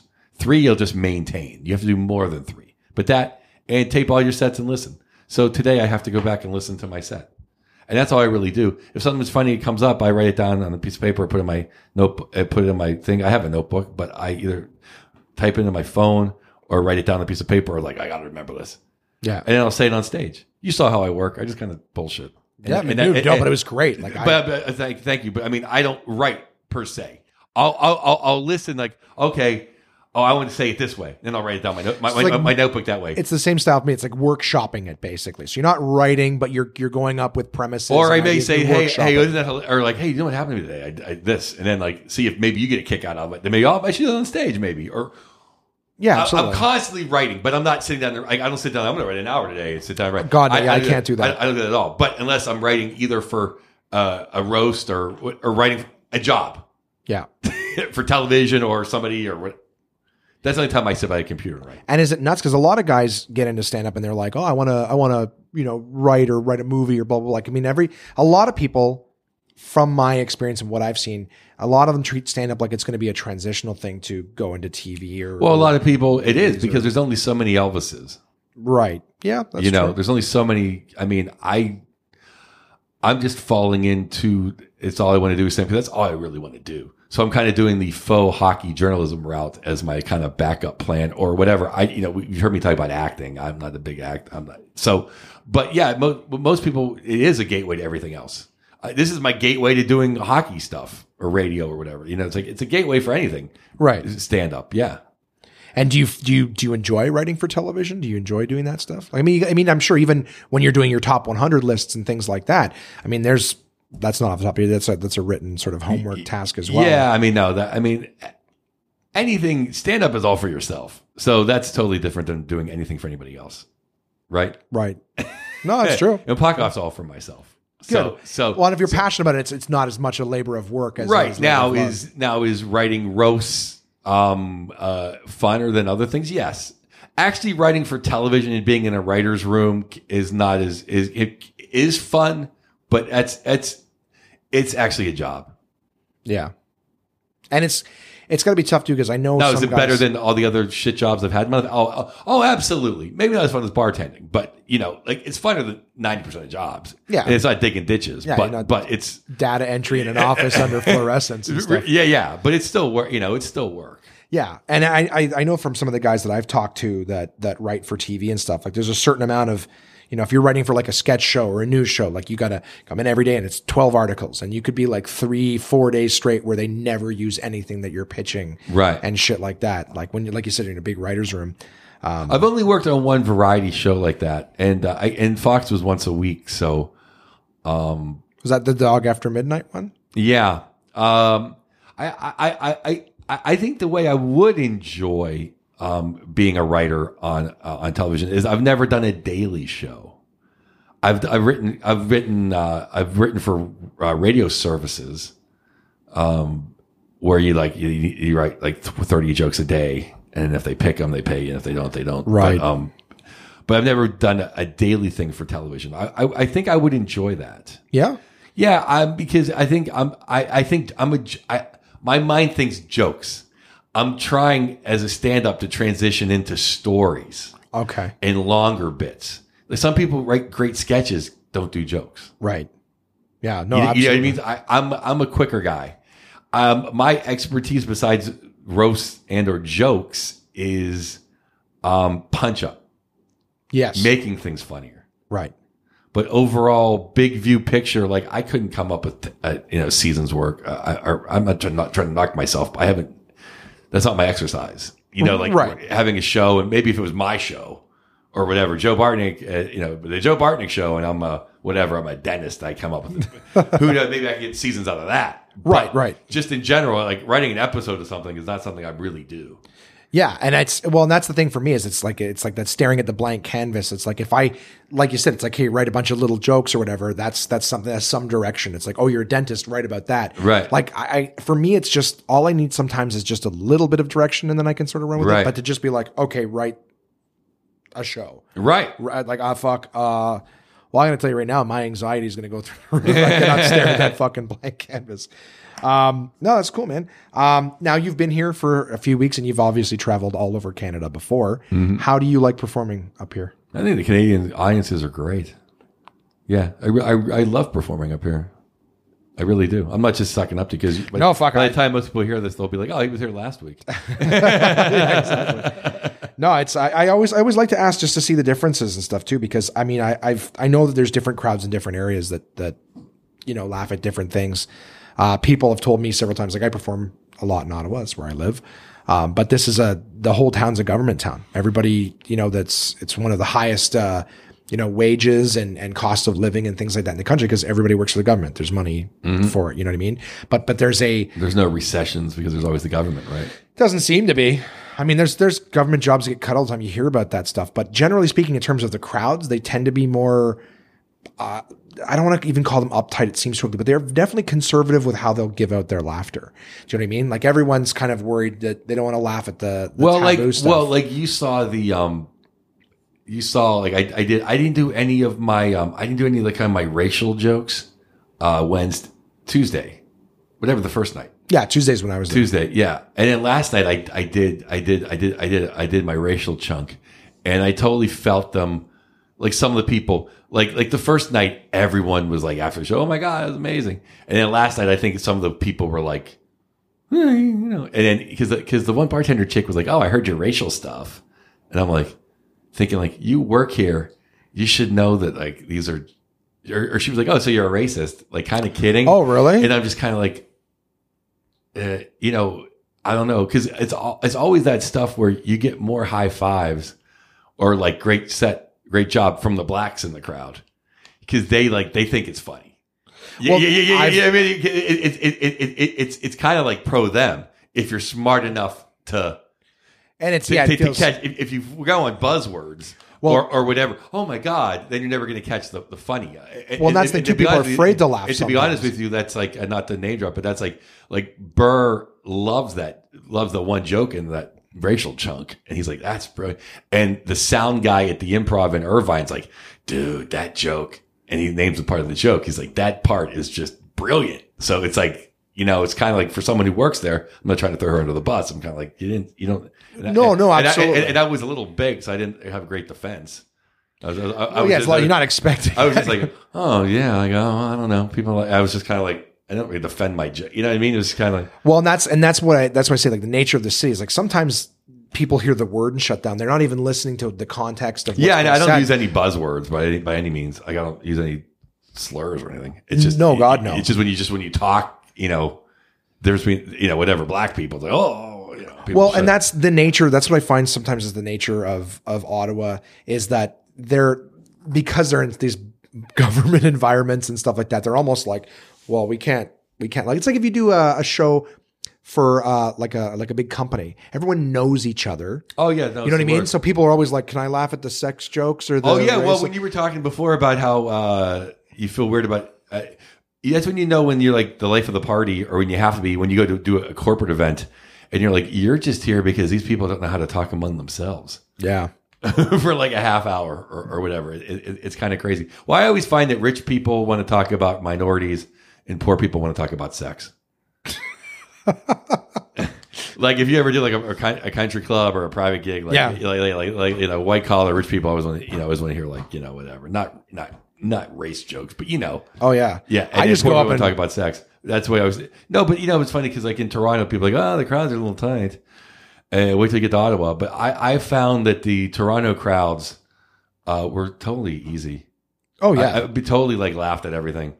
Well, yeah, they're less government, more diverse, more entertainment, more. Yeah. Whereas last night was the first night I felt where it seemed like more people were holding back a little bit. But I thought last night was maybe my worst set of the run I've had the whole time. Yeah, I just felt like off.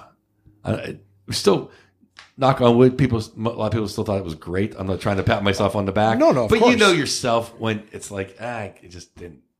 Yeah, I mean they can't all be fucking home runs. Yeah, no, it was like if that's the only show you saw of me, they'd be like, "Oh, that was great." Yeah, that's fine.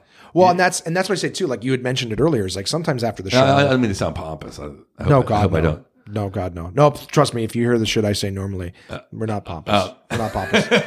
But a lot of the listeners are just like, I just love learning more about these guys and the businesses and stuff, right? Right, listeners? Isn't that what you say? But like, there's times too, like you said, where like you can feel them going like, oh, but then they come up after the show like, great job. I've had a bunch of shows where I felt like I was dying a terrible death on stage, and they were quiet and responsive. And then after the show, they're like, that was great. And I didn't feel like they were, I go, well, then let us know. They're like, well, we know everybody and we didn't want to be the only ones laughing. I go, yeah, but if everyone's thinking that, so you're all having fun, I have no, and I go, that affects the show too. Yeah, I think that's more of a Canadian trend. I think a lot more of the quiet, we enjoyed the show people in Canada. Yeah. Yeah, like there's more of those. But yeah, I'm just like, fucking laugh. I go, if you're having fun, laugh. When people cover their mouths in comedy, I'm like, what the fuck are you doing? That's because there was definitely some shows in Toronto, and I'm like, oh, that was good, and then it wasn't amazing, and then afterwards, everyone's like hugging you, so you're like, oh, okay, you know, yeah. This is another fucking weird thing of comedy. I do have some listener questions. That's the end of the questions I have for you. But like I said, we could shoot the shit, and we will be. Speaking of which, I will remind everyone that Joe Bartnick is performing at Absolute Comedy this weekend, so you're getting this on Friday. If you sat through this for an hour, you should. Please come see me. Yeah, come hear us be funny. But Joe's manifesto. Joe's there all weekend, and on Saturday I will be featuring for him. That's what you guys call it in the States before the headliner, right? The 20-minute or whatever. That's the feature. Right. Yeah, because here we called it middling. We call it I'm middling for like in the middle of the show. It's literally the same thing. Yeah, no, exactly. But I liked the feature name better. You know, hey, headliner this featuring so and so. Middling sounds like I'm like the Chinese finger trap in a porn movie. Do you know what I mean? It sounds like, you know, I'm the chick who's got the two guys. You know, I'm middling for Peter North and Ron Jeremy. Well, I think featuring is what you say to civilians, and I think middling is what you say like the industry term. Yeah, like if you're talking to me, well, I'm middling. Yeah, you know what I mean. Like, yeah, because that's the thing. I'm like, people would say that, but you don't tell friends. like I'm middling, and you're like, what does that mean? Decent looking chick. Oh, I'm middling. You say, hey, I'm the feature act. Yeah, yeah, I'm middling. So was I in these California movies. I was right in between them. Right, you go, I'm middling for Joe Bartnick and Evan Carter, and you're like, what are they doing? Anyways, so yeah, I'm there on Saturday, guys. If you want to see, your faithful host here. But yeah, I mean, go see Joe anytime you can this weekend. Like I said, you got a last opportunity on Monday night at the Tartan Pub in Orleans if you're way out in the middle of nowhere and have a difficult time getting into the city.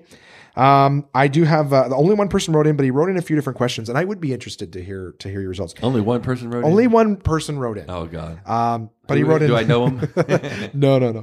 So what he is that bad? Does that mean I don't have a draw? Yeah, in Ottawa, that means I don't have a fucking draw. No one was paying attention to me. So Jerry's got a few questions. One of his questions is racism prevalent in comedy industry? What do you mean? Like white guys have less opportunities than black guys? I don't really know, to be honest with you. I'm always telling it's definitely turned in a sense where if you're a straight white guy, it's much harder because of the way the industry wants to have either chicks or gay dudes or any other color but white ahead of you on almost everything nowadays. But the cream rises to the top, and the white guys, straight white guys that are the most famous and the best, they're the best.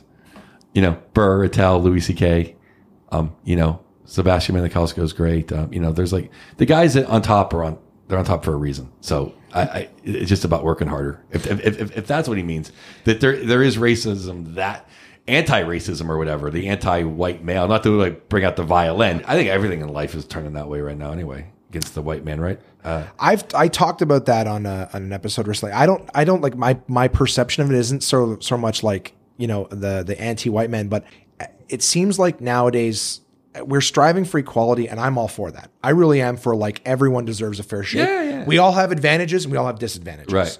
But I'm like, but now there's like, I basically attacked privileged when people are like, oh, check your privilege and remember your privilege. I'm like, well, that sounds to me like instead of listening to my opinion and seeing if there's any merit on it based on what I said, you're telling me in advance that my opinion is privileged. Like you're basically slapping a label on it before you pay attention to it. Right. And I said, and the same thing with mansplaining. People are like, oh, he's mansplaining. If you say your position, I thought mansplaining was when you were just, you were being chauvinistic or something like that. It's just talking. But it was like, but basically it means condescending. It says whenever a man is talking down to a woman about a conversation or something. And again, I could be wrong in my definition. Someone came at me for my definitions, but the way I looked at it was, I was like, well, that's condescending. If you're talking down to someone, it's condescending. It's not a gender doing it to another gender. If you're being condescending, you're being condescending. You don't have to change it and make it now a gender related thing. I did the oldest radio station in Canada in Kingston. It was the university show. And they had like a list of like 9, 10, 12 hotlines for every microaggression in the world. Canada is, I think, way more that way. We're more sensitive. We try to make everybody. I mean, America's turning that way, but I think it's way more prevalent up here, as far as people. I mean, people in America too. People want to find, every this and that and the other thing. They want to find, racism, and they want to find this and that. If you're looking at anything, you can find what you want, but Well, my position was like, I want everyone to win, and I want to hear what everybody has to say. Yeah. So my big thing was, you know what? If we really are trying to strive for progress, finding new ways to start basically, if you tell me that my opinion means less because like I'm mansplaining to you because I have an opinion, I go, well, that's not progressive. That's basically going. Like when men told women that they didn't have a voice, that they didn't deserve to speak because they were inferior, that was wrong. You know what I mean? We were wrong to be like, you don't deserve to say something. Everybody wants to be the victim. No one wants to rise above and not be victims. Well, that's kind of how I feel. Everybody wants to be the victim. Oh, everyone wants an excuse of why they're not where they're at. And that's why. And they want it legislated and made officially why they're not where they're at. Whereas like Obama's the president. Or was the president, black people can do whatever they want. I mean, there's racism out there. I'm sure there is. Absolutely. But everyone can do what they want. If Hillary wasn't such a C word, you would have had a woman president. I mean, I'm not saying there isn't racism or sexism or whatever, but without question, like that stuff's out there. But it's not the 1930s. Well, it's like anything else. It's like anything else in life, and I agree with this. And I'll be honest with you. Like my position right now is that I know that I care about everybody. I love everybody. I want everyone to have a fair shake. So I feel comfortable saying it. But at the same time, I'm almost like anything I say, I feel like someone could jump down my throat for. But the truth of the matter is, anytime something happens to your life, these guys like Tony Robbins talk about this shit, is that we find reasons to blame something else, because if it's something else's fault, we don't have to anchor it ourselves and take it on. So the whole idea is, as long as everybody feels like somebody else is responsible for them not succeeding, whether that be in business or life or whatever it is, you can basically go, well, I don't have to do anything because it's not somebody else is doing it to me. So you take away the control from yourself. Now, I know that racism exists. Do you know what I mean? Like, absolutely. There are certain levels of privilege where you go, if I'm looking at a resume that says John Smith or Akbar Abdullahi, depending, there may be someone who goes, well, I'm judging based just on the name, and there's that sort of level of racism that can exist there. I know things like that exist, but I strongly believe, now, of course, I'm a white guy, so maybe the world bends over backwards, but I'm overweight. I've grown up in poverty. Like, I've had my own list of things. I have anxieties and stuff like that. I've got my own list of shit that holds me back. It's like the privilege is like, if I look decent, I can go take a dump in any metropolitan hotel. Like, I could go to the bathroom. Yeah. I can walk in to the Sheraton in Wisconsin and then like go, just walk in, nod my head, and find the men's room and go. Right. If I'm a black guy or whatever, they may look at me or, sir, what are you doing here? There's a privilege to like, just whatever, not being walked around by a store or something. There's like there's some inherent privilege. Absolutely. But in kind of like in the real world, in the business, and I'm not in the business world. I don't know. I think things are. I'm so not the person to ask. I'm not in the business. I'm not in the real world. I'm not even in my own. Even my mind is always in a fantasy land. Right. But it just seems to me that like, I don't know. It just seems like my big thing that irks me is, like I said, is the whole idea that instead of talking to each other, instead of trying to find understanding, it sounds like we're all trying to, before we've even listened to the other person, we're trying to tell them why their opinion doesn't matter.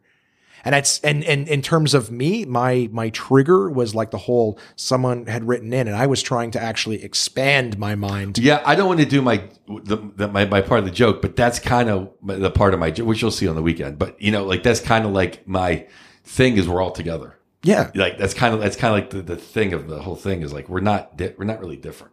No, we're not. And that's the thing So- is we put it like talk to each other.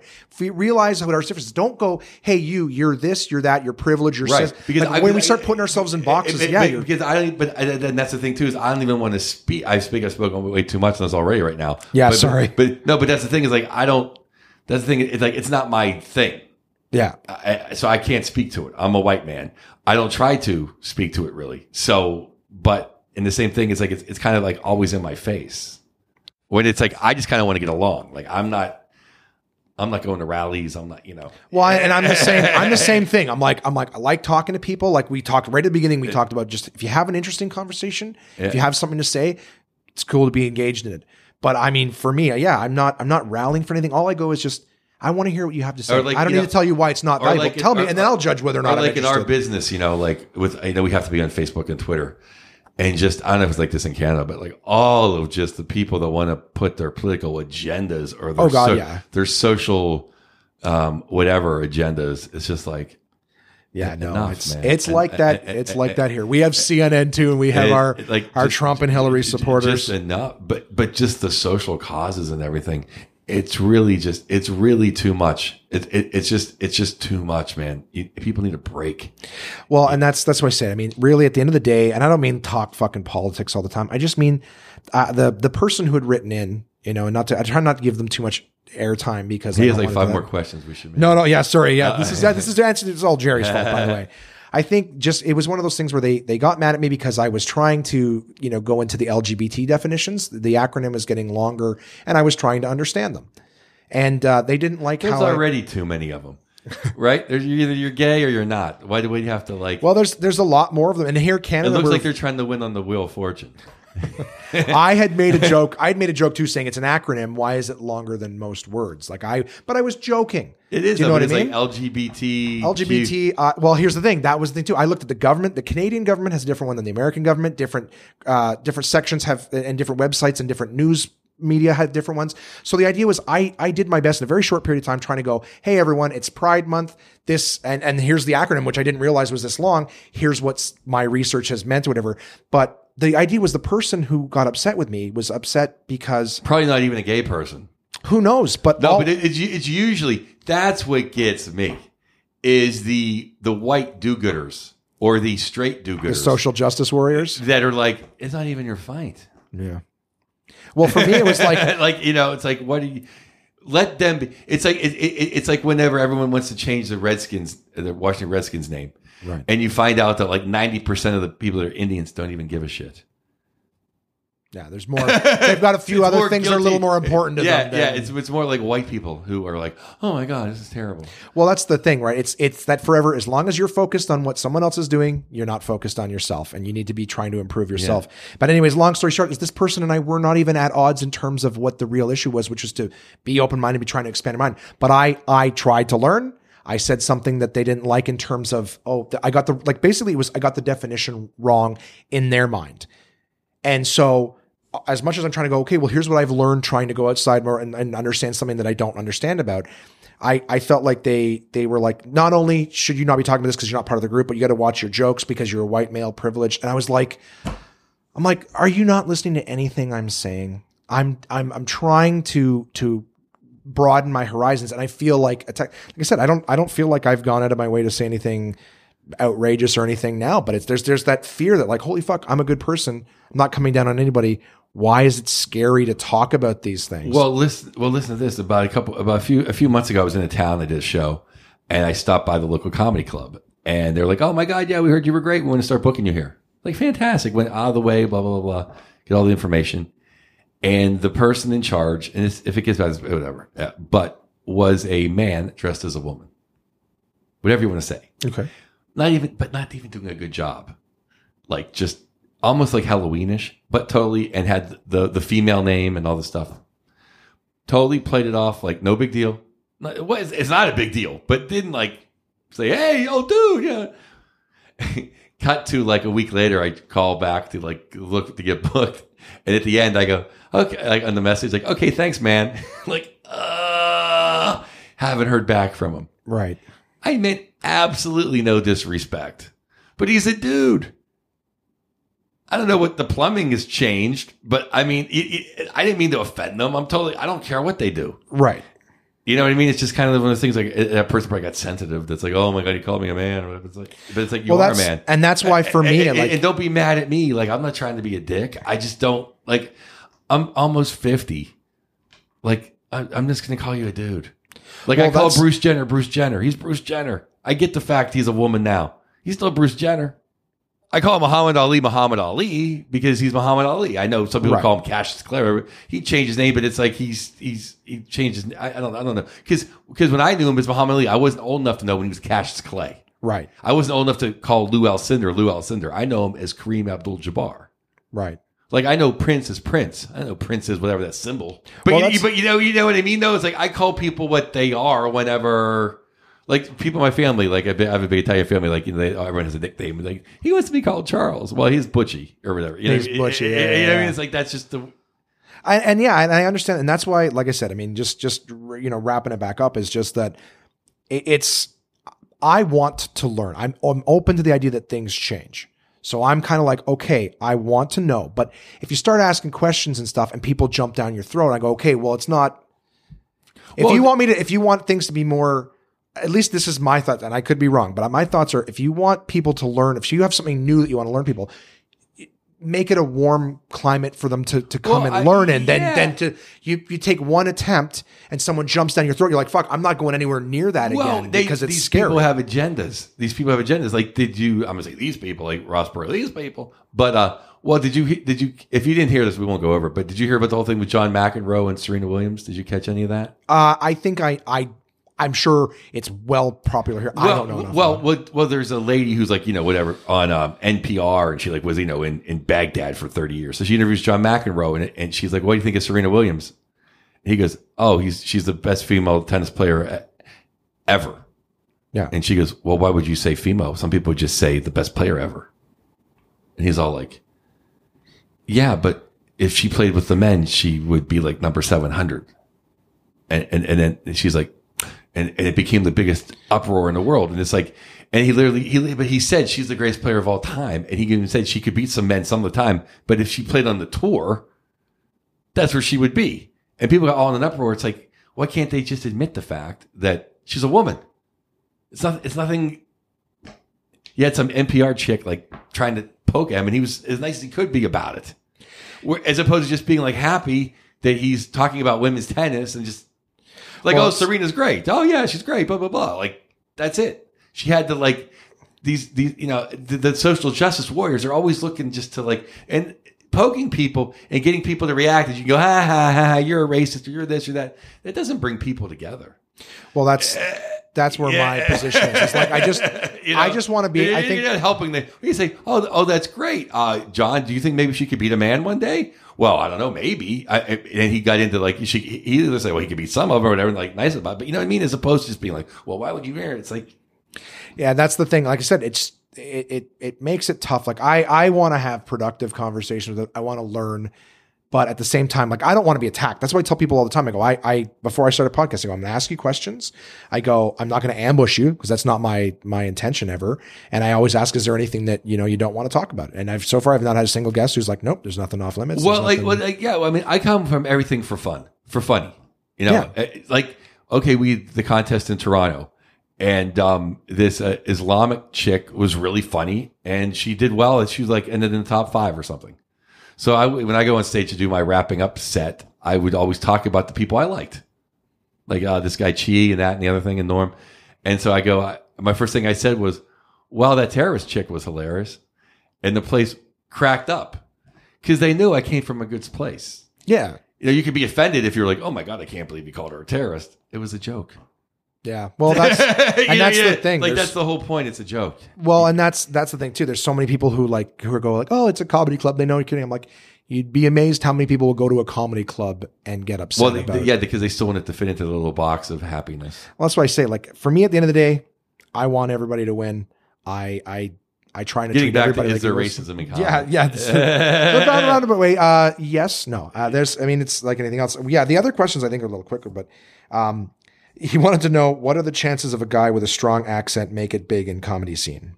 What kind of accent is it? So I believe that now this is where I could be wrong because this would be me just guessing, but I believe it's like a strong, East Indian sort of Pakistani. As long as they can figure out what you're saying, Yeah, you have an advantage because you're going to be funnier to listen to.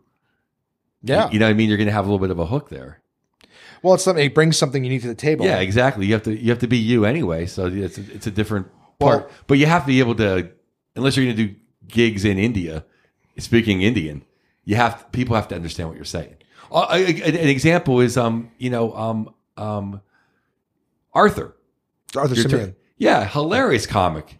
He has a little bit of an accent. You get used to it. You understand he's hilarious, but everyone understands what he's saying. Absolutely, He has an accent. Yeah, It's a thick Ugandan accent, but he gets the words out. You know what he's saying. Absolutely, as long as you can articulate and enunciate what you're saying. Yeah. Now, because that goes with the second question, which is industry view the variety, brown, black, accent, etc., in comedy as an opportunity or a distraction? So you were saying That's that an it could be like a opportunity. hook or something. It's like an opportunity. It's not a distraction at all. And he says, now this was a great question to come in because we've been talking about it forever. His question is, how can you do stand up without offending anyone? I would love to know the answer to that. I try not to do that, so I'm the last person to ask. I think if everybody's there, victimless comedy is almost impossible. Yeah, there has to be an exaggeration. There has to be a butt of the joke. Yeah, I mean, a lot of times I'm the butt of the joke. So there has to be something. I don't know. No, I agree. I thought that question. I'm like, there's no answer. How can you do stand up Not without all offending puppy dog. anyone? Yeah, it's not possible. Well, but I think people are trying. I think people want that though. I think NPR wants to produce a comedy show where nobody's offended. I think there's forces that I think people want that. I think there's networks that want that to happen. But. Well, it's the whole idea is that what offends you is different on case by case. You're a big bone fella. You're one. This is the first I'm hearing of this. But Joe. you're one of the last. Fat is one of the last, and now there's fat shaming. But like on network TV, pretty much every show now, the only people you can really pick on are the fat white dad.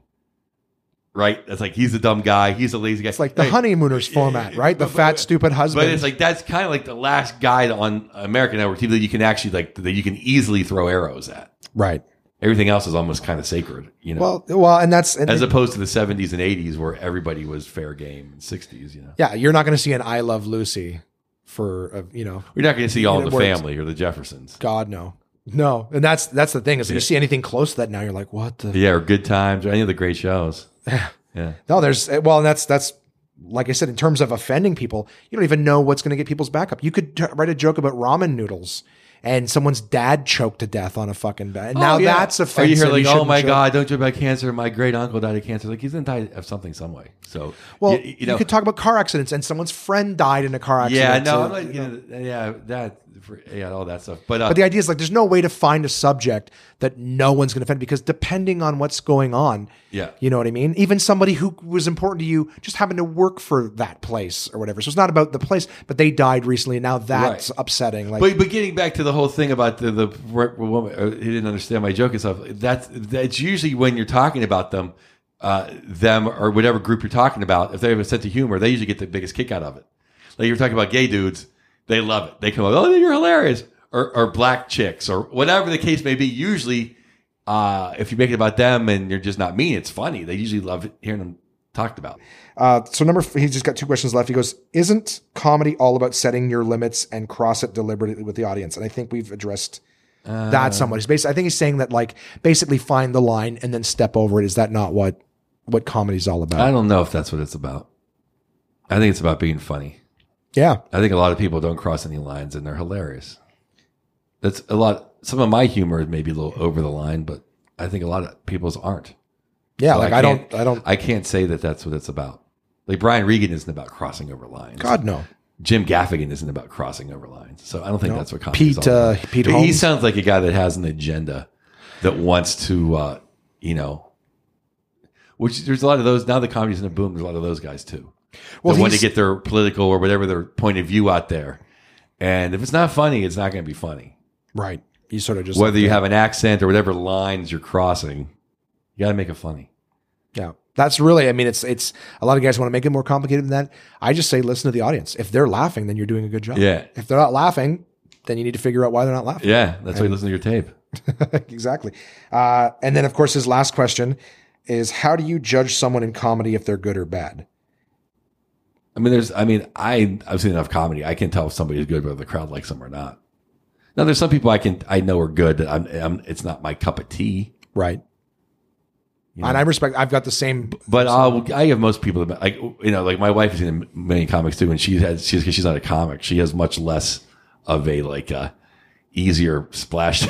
Like she'll be like, this guy sucks or that one's terrible. I'll be way more people that benefit of the doubt because they're doing it. But right.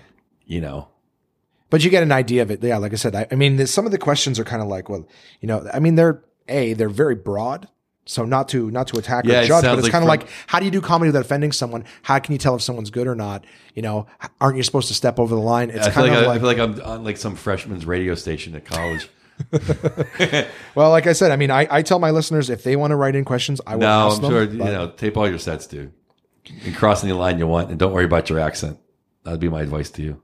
Yeah, and if someone's good, how do you know they're good? The crowd's laughing, whatever. Like I there's guys who are not my cup of tea. No, there's guys that are terrible. See that they work. The crowd laughs though. Yeah, there's guys that are terrible that the crowd. Usually the crowd loves the terrible people. Well, that's it for the questions and everything. So this is up to you, man. I've got something from my partners at Portable Press from the bathroom readers of the Shoots and Scores one. Did you want me to read this with you, or do you want me to add it on as an after fact? I kind of want to hear the story, but I'm kind of done podcasting. Yeah. Did that make any sense? Like, I'm kind of tired. Hey guys, so this is an insert after the fact. I'm recording this after the interview. Basically what happened is I did read the article with Joe, but I think that, we had a 2-hour long podcast almost, and we did get kind of tired. So Joe was actually sort of just sitting there while I read this 4-page article. And because I could see sort of, the fact that he was just sitting there, I sort of raced through it, and I really didn't give this article, quite the credit that it deserved. So I figured best thing to do was I'm going to take another stab at it now. So what I'm going to do is I'm going to read it calmly. I don't have someone sitting across the table patiently waiting for me to finish this article. I do find it interesting. I read it earlier in the day before the podcast, and I enjoyed it. But like I said, when there's someone sitting across the table, you kind of feel like you're holding them hostage while you sit here and read a book at them. So yeah, I just, for everyone who's tuned in because they're fans of Joe Bartnick's Puck Off podcast and kind of want to hear the interview with them, and the hockey fans in general, I figured a perfect opportunity to share this article with you guys. So I'm going to read it for you now in its entirety with a proper pacing and giving it the credit it's deserved. So as usual, my partners at portablepress.com have provided this wonderful book, which is the Uncle John's Bathroom Reader Shoots and Scores. So the article I picked out today is called Where It All Began, and it says, hockey's longest running and often most heated argument concerns the site of the game's origins. So one of the liveliest hockey battles, as energetic as the scrappiest of scraps for the puck in any NHL rink corner, is waged by the game's historians. The contentious subject of debate is where and when the primitive forms of this wonderful game actually originated. So let there be ice is the first section. Combine ice, a frozen pond or river, and narrow steel blades attached to one's feet, and you will find that quick movement over the slippery surface becomes possible. Throw in sticks and something to hit while moving on the ice, a ball, a wooden disc, frozen horse manure, and a game is born. While there are reports of stones being kicked or hit back and forth with sticks after the Norman invasion of Britain in the 11th century, and while Chinese and Russian folklore document stick and ball games on ice 500 years ago, the earliest form of what really became ice hockey was most likely played in the Canadian province of Nova Scotia, and probably in the town of Windsor. So next section, early hurly-burly. That Windsor would become among hockey's earliest sites shouldn't come as a surprise. It can get very cold there, but also Windsor was one of Canada's first towns, settled in 1684 and the location of the country's first college. Anglican church members working in the New World as executives of steamship, lumber, and fur trading companies did not want to send their children all the way back to England for a decent education. So instead, they imported British professors to form King's College School, and the professors brought their games with them: cricket, rounders, the forerunner of baseball, and Irish hurley, a form of field hockey, were field games that were modified for the snow and ice of the Canadian winter. Mention of ice hurley around 1800 is the first written reference to a stick and ball game on a frozen surface. Next section, Colonel Hockey. One story claims that a Colonel Hockey, a common English name at the time, had British troops based at Windsor play the game for winter exercise, and hockey's game became simply hockey. A ball struck in hurley was said to be pucked, and the first wooden disc used in the game became known as simply the puck. Next section, other claims to the game. For many decades, the original site for hockey was thought to be Kingston, Ontario, because the first written report of the game was published there in 1855. Soldiers at the British garrison, wearing primitive skates clamped to their shoes, and used field hockey sticks and a lacrosse ball to play in a large area of Kingston Harbor cleared of snow. In 1903, a Kingston newspaper brashly declared the town the birthplace of hockey. In 1941, an elderly Montreal resident recounted stories from his father about a primitive game of hockey in that city in 1837. In the 1870s, a group of students at McGill University in Montreal invented a game played on ice using a combination of rules from field hockey, lacrosse, and rugby. A definitive 7 paragraphs in the 1877 Montreal Gazette recorded the first set of printed rules for hockey as devised by these clever students. The next section, Whoopin' It Up in Windsor. Although extensive research has provided evidence of the game in Nova Scotia from 1800 on, historians have been unable to agree on a precise locale and date. The area had long winters, abundant ice, many students and soldiers with plenty of time on their hands, and keen sporting spirits in quest of diversion from the cold season. The much-quoted author Thomas Chandler Halliburton was born in Windsor and attended King's College. He had arts and law degrees and became a distinguished judge and writer, often called the father of American humor. A paragraph in an article Halliburton wrote for a British magazine in 1844 about his days as a student at King's College has caught the eye of many a hockey historian.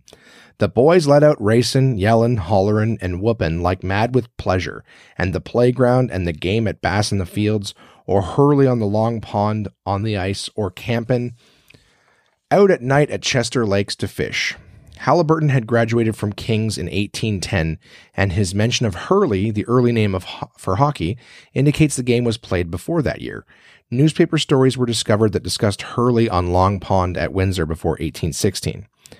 Next section, from Ironwood to Sherwood. Windsor was enjoyed as a resort by wealthy residents of Halifax, some of whom owned luxurious estates in the town. They would come to fish, hunt, and race horses on the horse track and on ice, and to attend cultural events at the college. Thus, word of the most exciting game on ice was spread across the province, and soldiers based in the Halifax-Dartmouth area also started to play.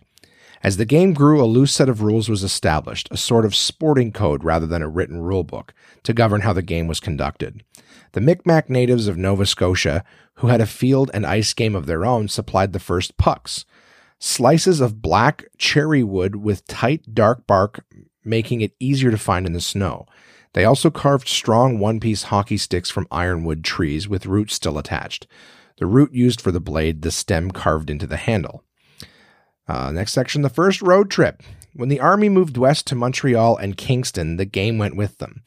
An 1846 entry in a diary belonging to the father of a Kingston historian reads, most of the boys were quite at home on their skates. They could cut the figure eight, but shinny was their delight. The word shinny had come from the Scotch stick and ball field game of shinty and is used today to describe a loosely structured game of pickup hockey. A British Army officer wrote in his diary in 1843, in quotes, began to skate this year, improved quickly, and had fun at hockey on ice, end quote. Supporters of Kingston as the game's birthplace use these lines to back their contentions. Next section, bullies provide order. One major development in hockey's growth from a mad scramble sport with as many players as the size of the available ice surface would hold to a more organized game was the publication of the famous Gazette rules.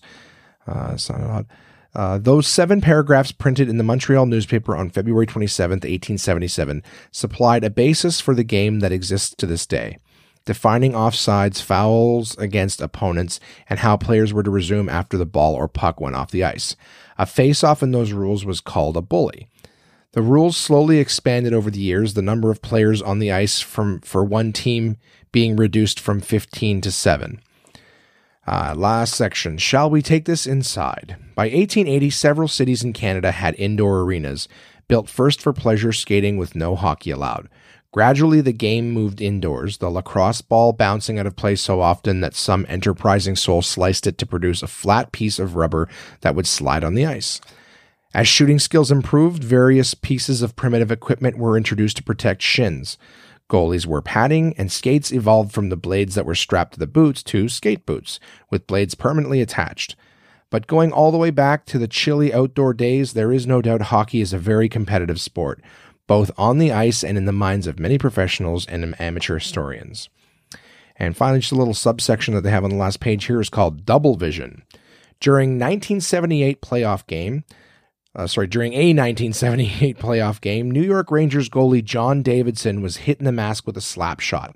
Announcers Jim Gordon and Bill Chadwick noted that Davidson must have double vision after such a blow. Members of the American rock band Foreigner happened to be watching the game and thought Double Vision would be a good name for a song. The subsequent song became the title track of their next album. The hockey game-inspired Double Vision went on to sell 14 million copies. So that was the history lesson on hockey, guys. Where it all began is the name of the article from Uncle John's Bathroom Reader, Shoots and Scores. Available so you're a hockey fan. It's a great book that has tons of information in it. Lots of great articles. And again, in the future, you guys will get pieces of here and there. But if you can't wait for more of them, go out and pick them up at portablepress.com. My partner's there. So again, I've added this article after the fact to give it its proper, cadence and respect, and just so that you guys can actually enjoy it rather than my speed read version, which I got to tell you guys is just almost impossible to read. There's no periods in it or anything like that. So, I wanted to add it in after the fact. So thank you guys for bearing with that little edit. I don't typically ever edit anything into the podcast, but I figured, it's not like I said something and then took it out. I basically just reread it, but in a better way. So I am going to go back to my just saying farewell to Joe, and of course the outro music from Monkey Junk, as always, phenomenal Canadian blues band. Feel free to check them out. I haven't given them a little shout out in a while, but the title track Show Me Yours by Monkey Junk. Always happy to have them. So again, I'm going to throw it back to the earlier recording. Thank you guys so much for enduring this edit, and I hope you enjoyed. I really want to thank you for sitting and chatting with me, Joe. I really appreciate that, buddy. I look forward to seeing the full sets this weekend and working with you. Yeah, it'll be fun, man. Yeah, buddy. And the podcast is I'll post it tomorrow, but for you guys listening, it is Friday when this comes out, and we will chat with you soon. So thank you so much for listening to yet another bonus episode of the One Man Podcast, guys. We will talk with you next time. Thanks so much, Joe. Thank you.